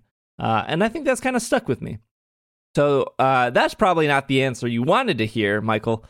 And that's probably way more information that you've asked for, but I think there are a lot of great Pokemon people out there. I think there are a lot of people in the Pokemon community and the podcast community doing their own cool thing. And if they ever wanted to reach out, that is completely awesome. And I would be more than happy to have that conversation with them. I have spent my time reaching out to people like Griffin, reaching out to people like Austin from WWE, reaching out to people like Gaijin Hunter. I don't have time to reach out to everyone, and those people that I have reached out to, those are long conversations in the works, but I have never been opposed to somebody reaching out to me. I just have a mindset of who I want to reach out to and who I want to get on the show, and so that is the energy that I'm using, put into that, and I don't have enough energy to put into everything just because there's only so many hours in the day. But yeah, I guess that answers your question. I don't know if Travis... Can I contribute one brief add-on to that? Yeah.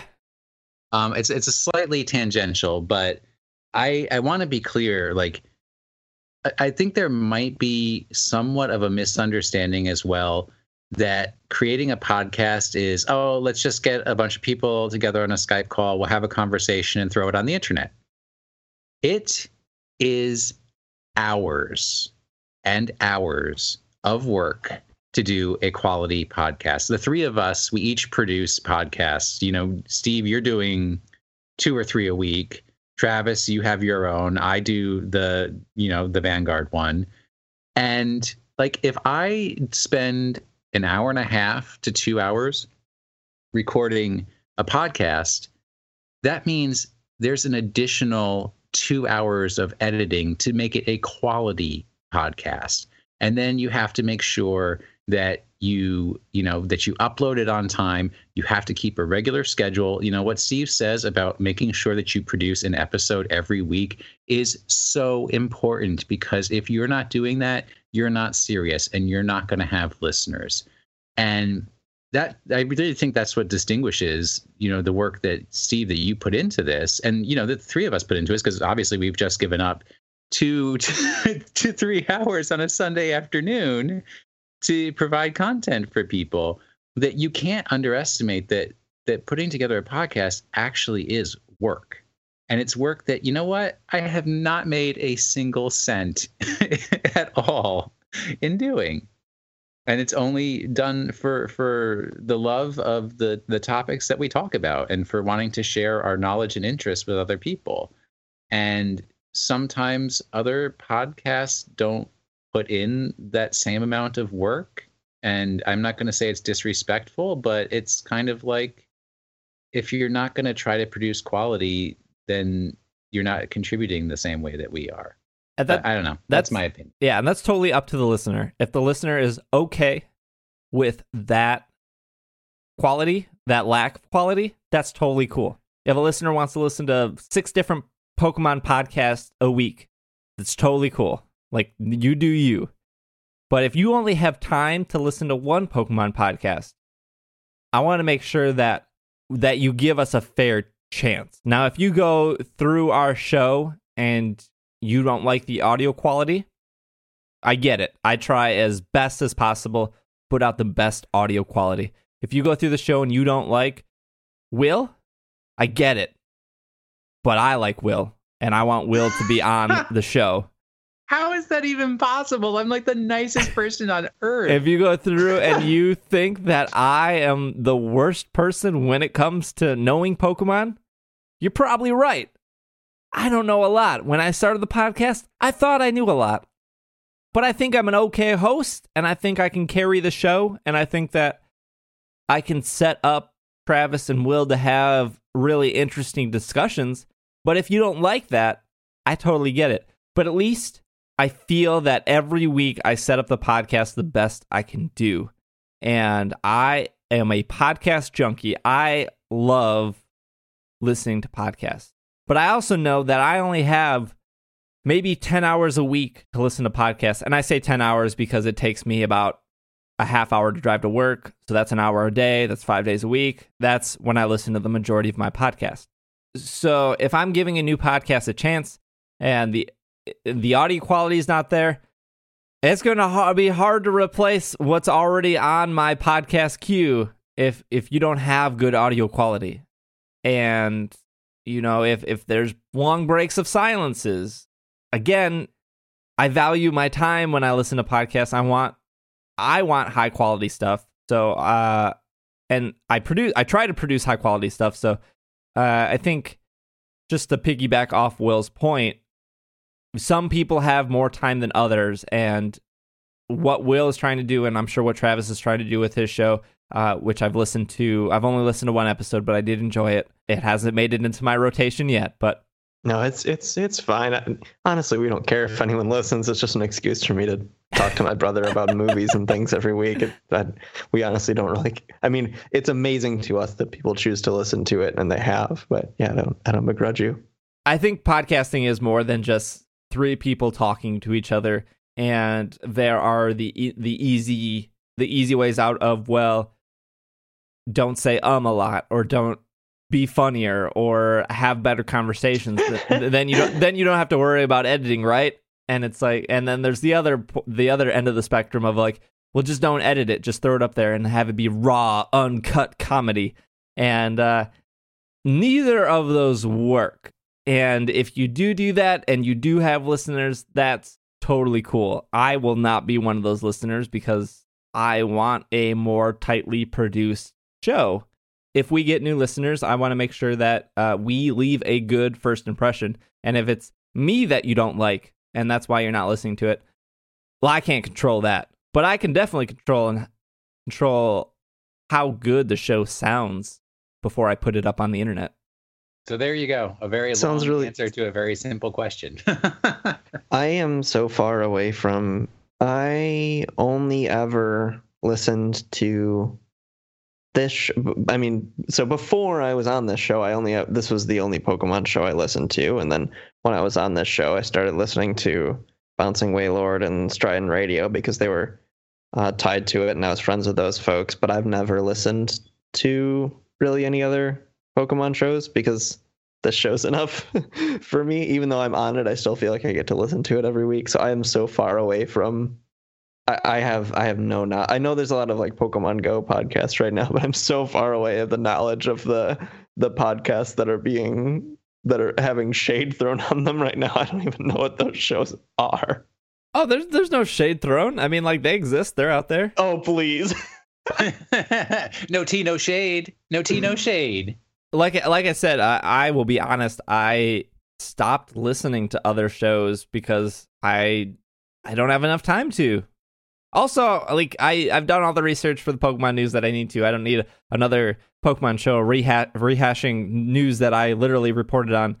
But back to the initial question, why would you ever do a podcast with another Pokemon podcast that is out there? Yes. They want to reach out. I am here. My email is sbj@pkmncast.com. You can email me. They can email me. Email me. You can email me any questions or anything. I spend time getting in contact with other people that I want to be on the show, like Griffin and like Dan Reichert from Giant Bomb. And if I had more time to email more people, I totally would.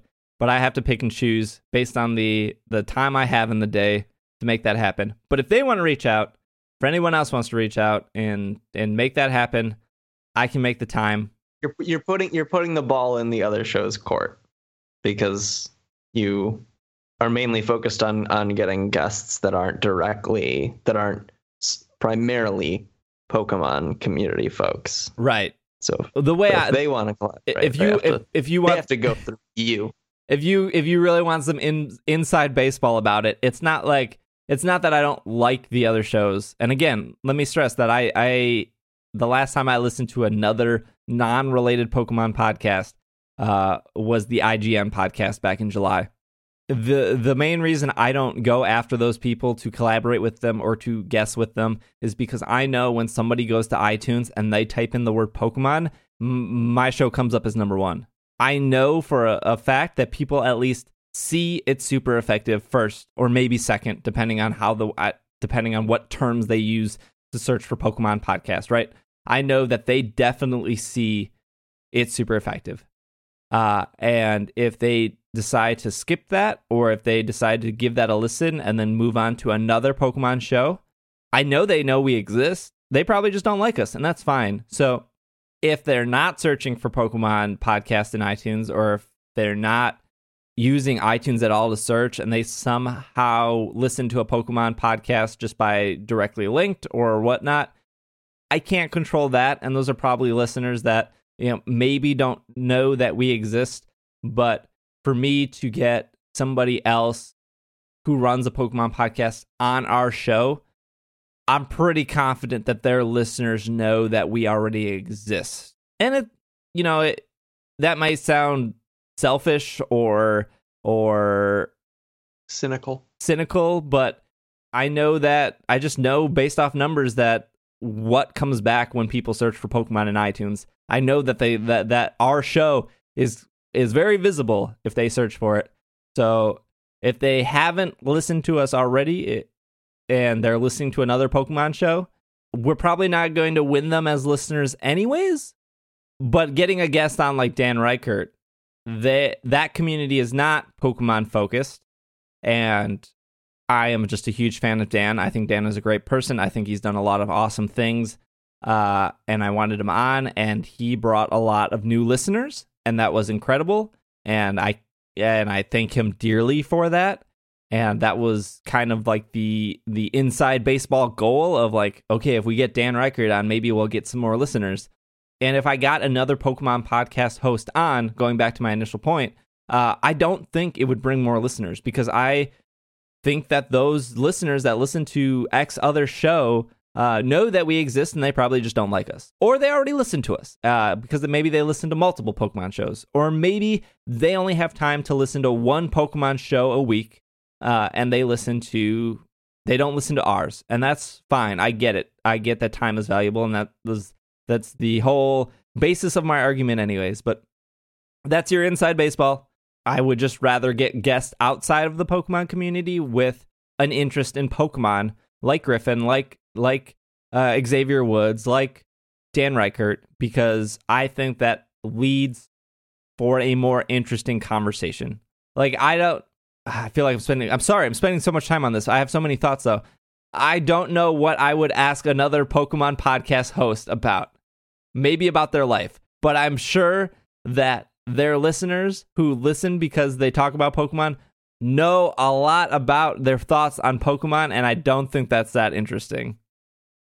I hate to say that, but I think that like the Griffin McElroy interview was extremely interesting, and I know a lot of people really liked it, and I felt like that was an accomplishment. So getting more listeners or having more people listen is definitely something I want, and something that I've always wanted the show to do, right, is to get more listeners. I'm sure anybody on YouTube or any Twitch streamer would want to get more viewers. I think that's kind of the goal there.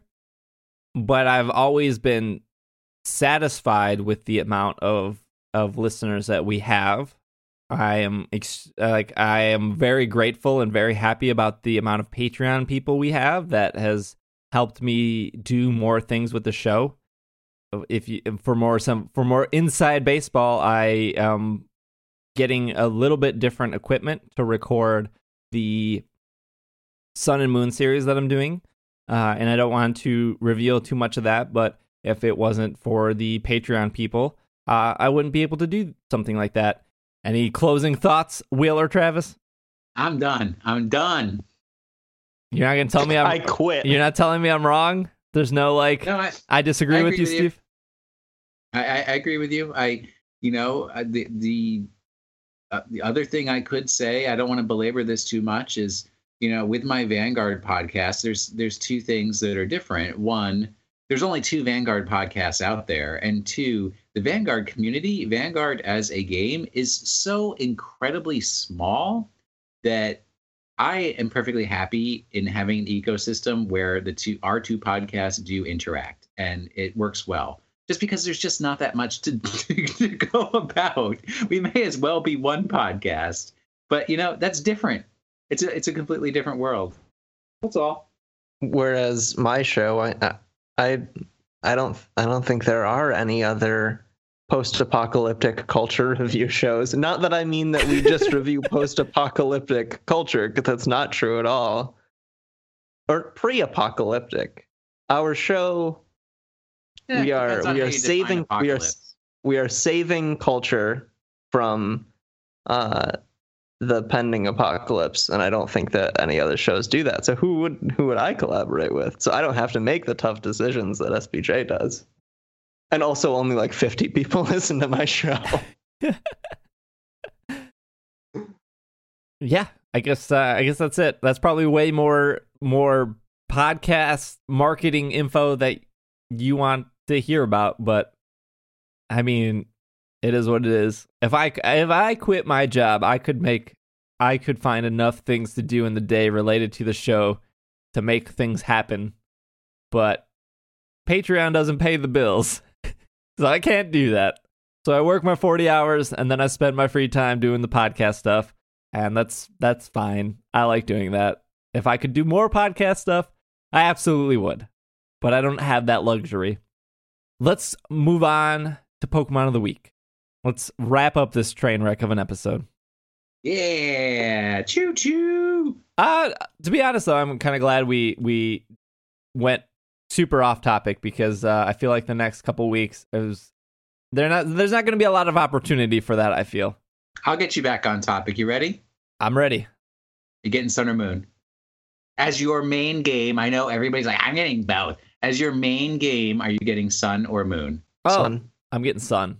I'm a Moonie. I've already pre-downloaded it. It's sitting there on my 3DS. I get that very polite in Japanese written. Now, please wait for the release date before you try to play this game. Every time I click on it to try to get it to open, I'm ready to go. I think the date and time lining up with real life was what really sold me on Sun. Well, I hope you enjoy playing in the dark all the time. Yeah, I do. Yep.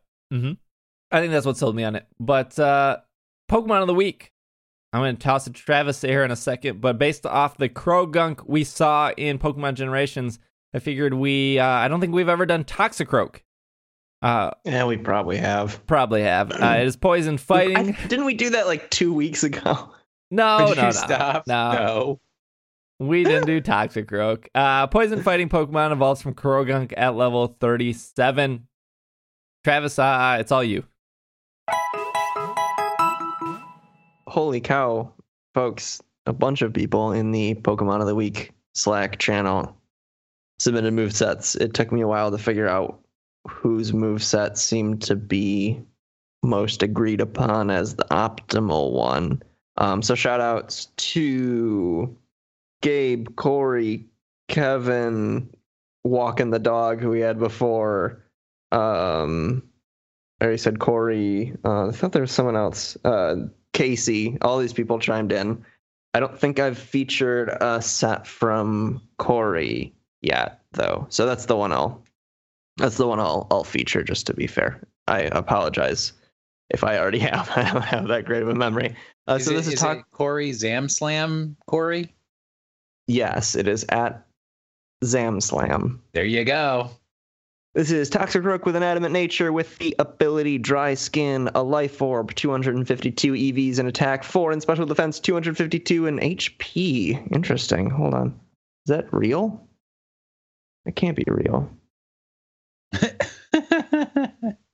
Weird. Okay. So I guess by SPD that I don't know if that means special defense or. So 252 in attack, 4 in SPD, which I guess is speed, not special defense.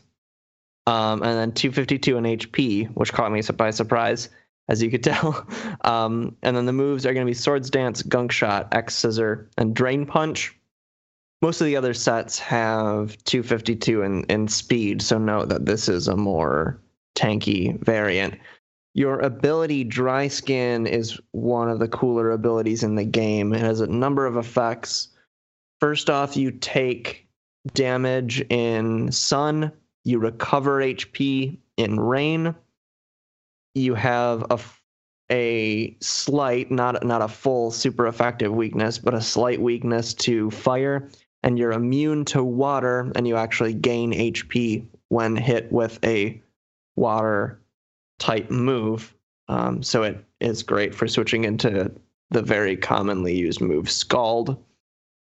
And then the move set is a Setup Sweeper, which we've done a lot lately. So Swords Dance sets up high attack stat, and then Gunk Shot and Drain Punch act as your same type attack bonus moves. Drain Punch having the added benefit of giving you some of that HP back to allow you to continue to survive, aided by that HP EV investment.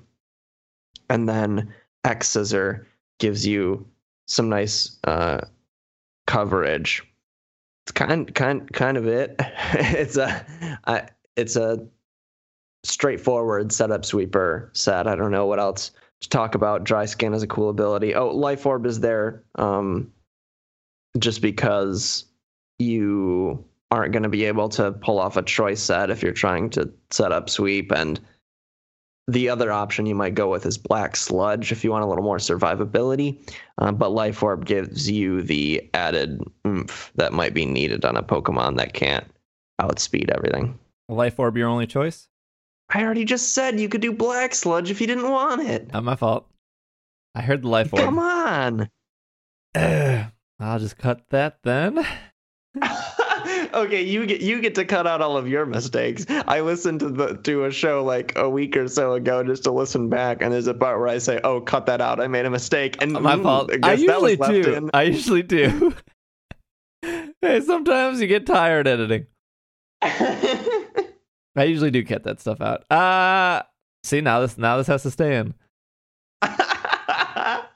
Now what we got here? Shiny Toxicroak is one of the cooler shinies. It's either cool or it's not, but Shiny Toxicroak's more of a teal instead of a bluish purple. And instead of a red, what do they call that thing under its? The croak? What do they? I don't know what they call that. Yeah, that croaky thing on the frog. I know exactly what you're talking about. The good old croak. The croak is pink instead of red. If you know what the croak is called, email us in. But you know, Carly knows exactly what it is. I'm certain she does. The good old croak. Toxicroak may have been based on a poison dart frog. The claws on its hands may be inspired by the hairy frog, which it defends. Can I stop you there? Because Bulbapedia, you don't need to hedge your bets that much. It may be based. Maybe. like it's a frog that's poison type. Like I think you can be a little more confident. Yeah. Bulbapedia. Believe in yourself. Claws on its hands may be inspired by the hairy frog, which defends itself by breaking its own toes and projecting sharpened bones from its skin. Yikes. Yeesh. Oh, I guess it does have like giant claws. Never really noticed that. I want to start reading Pokedex entry because I think they're more exciting than the biology. Yeah, there's some weird stuff in the Pokedex entries. So we're gonna try to do that every episode here. Let's read it from Omega Ruby. It has a poison sac at its throat. When it croaks, the stored poison is churned for greater potency. There you go. Got to mix that poison up. You got to keep it mixed. Right. It's like a cement mixer. You just got to keep it turning. Except when it's not turning. Then it's probably empty. Cool. Well, I guess that's our show for you guys. We're going to leave on that note, specifically. Hopefully you enjoyed it. Hopefully you guys all enjoy Pokemon Sun and Moon. I hope that you have a great time. I am encouraging the use of set. I know Griffin brought this up last week. I played most of X and Y on set before I switched it off just because I wanted to get through the game a little faster. But it does provide a set of a challenge. If you don't know the difference between set and shift, shift is the default. And what it does is when you defeat a Pokemon, it will say that the trainer is sending out so-and-so. And it will Ace Trainer Will is sending out Farfetch'd. And it will offer you to switch. So then you can switch to your Voltorb, and you'll be able to take out Farfetch extremely easy. You have the advantage. Set will not ask for you to switch. It's actually the same as online battles. And it's kind of like the same of how it works in the Pokemon world. It's not like when Ash was battling Brock. It's not like Brock said, "Hey, you killed my Geodude. I'm about to send out Onix. Do you want to switch at all?" Now I know there's some anime where Ash brings back the Pokemon right away, but I'm just saying generalized. So in set, instead of Ace Trainer telling you they're sending out Farfetch, they're just going to send out Farfetch, and you will be stuck with the Pokemon you had out. And it's really designed to put you at a disadvantage. I think all three of us will say that the Pokemon games are pretty easy, and I know that some people are looking for more of a challenge, and set is a bit of a challenge. I mean, the Pokemon that are being sent out should put you at a disadvantage, and it's built in the game. It's been built into the game since Red and Blue. It's always been there. You just got to turn it on when you get the first chance to access your options. But yeah, I think it's funny because there was a Reddit post about this just like 2 days ago, And the post was, I wish that when you started the Pokemon game, it would have some difficulty levels, and they kind of went on this rant of how the Pokemon games aren't hard. Strangely, for the much maligned Black 2 and White 2, they actually did have difficulty levels, but whatever, go on with your lives. Didn't you have to beat the game to unlock the hard You mode, had though? to exchange the keys, yes. You had to beat the game once, story mode once, that's all. Also, people know. Do people not know that this is a kid's game? It's not a kid's game. Stop. Do people? You will be excised. Do people not know that this is like made for actual children? It's not. Stop. And it was funny because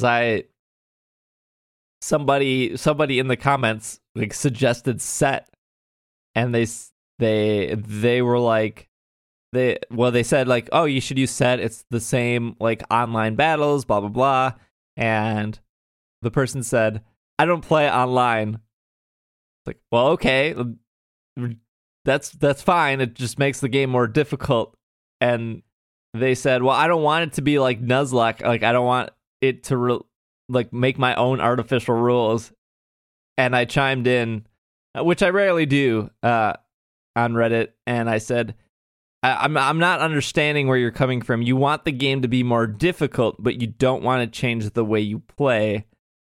And your main complaint is Pokemon isn't challenging, yet the game offers a mode to send out a Pokemon to put you at a disadvantage to provide you a challenge. And you don't want to do that.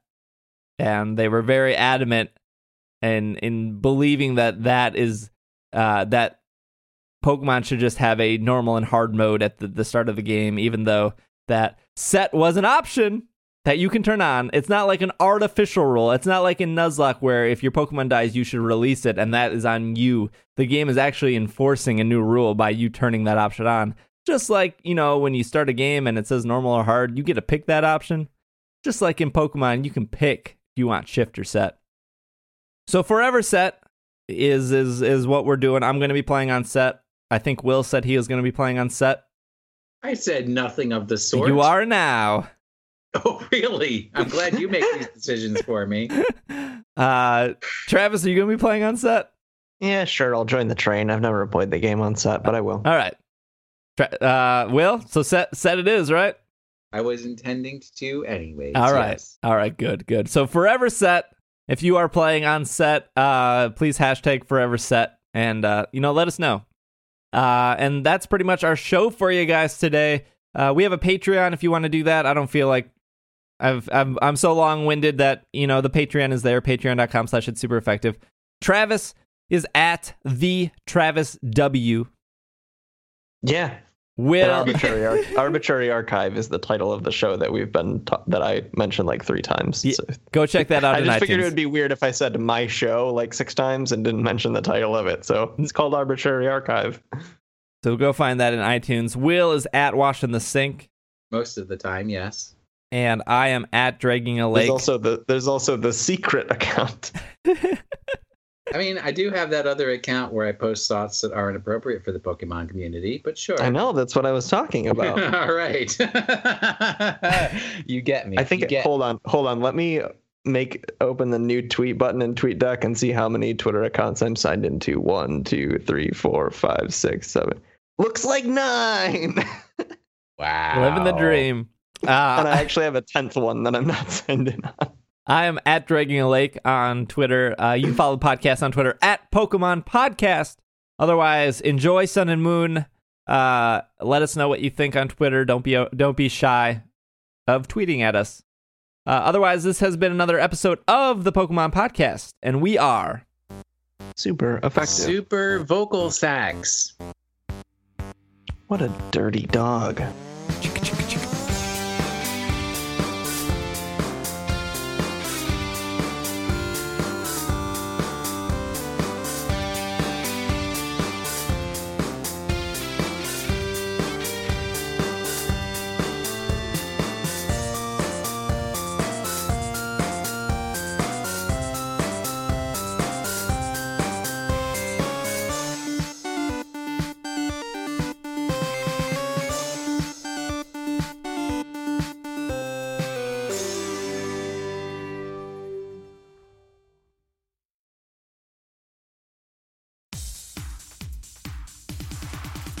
Do you like motorcycles, card games, explosions, board games, Mexican food, video games, music, cats, the weird and the unusual, wrestling?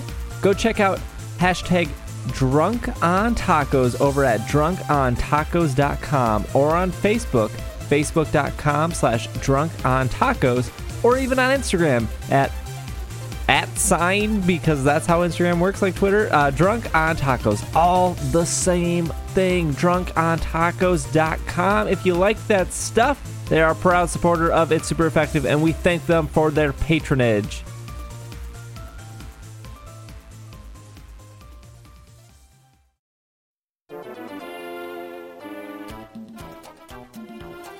Hey there, Pokemon podcast listeners. Do any of you play Minecraft? Did you know that you can play Pokemon on Minecraft with a mod, Pixelmon?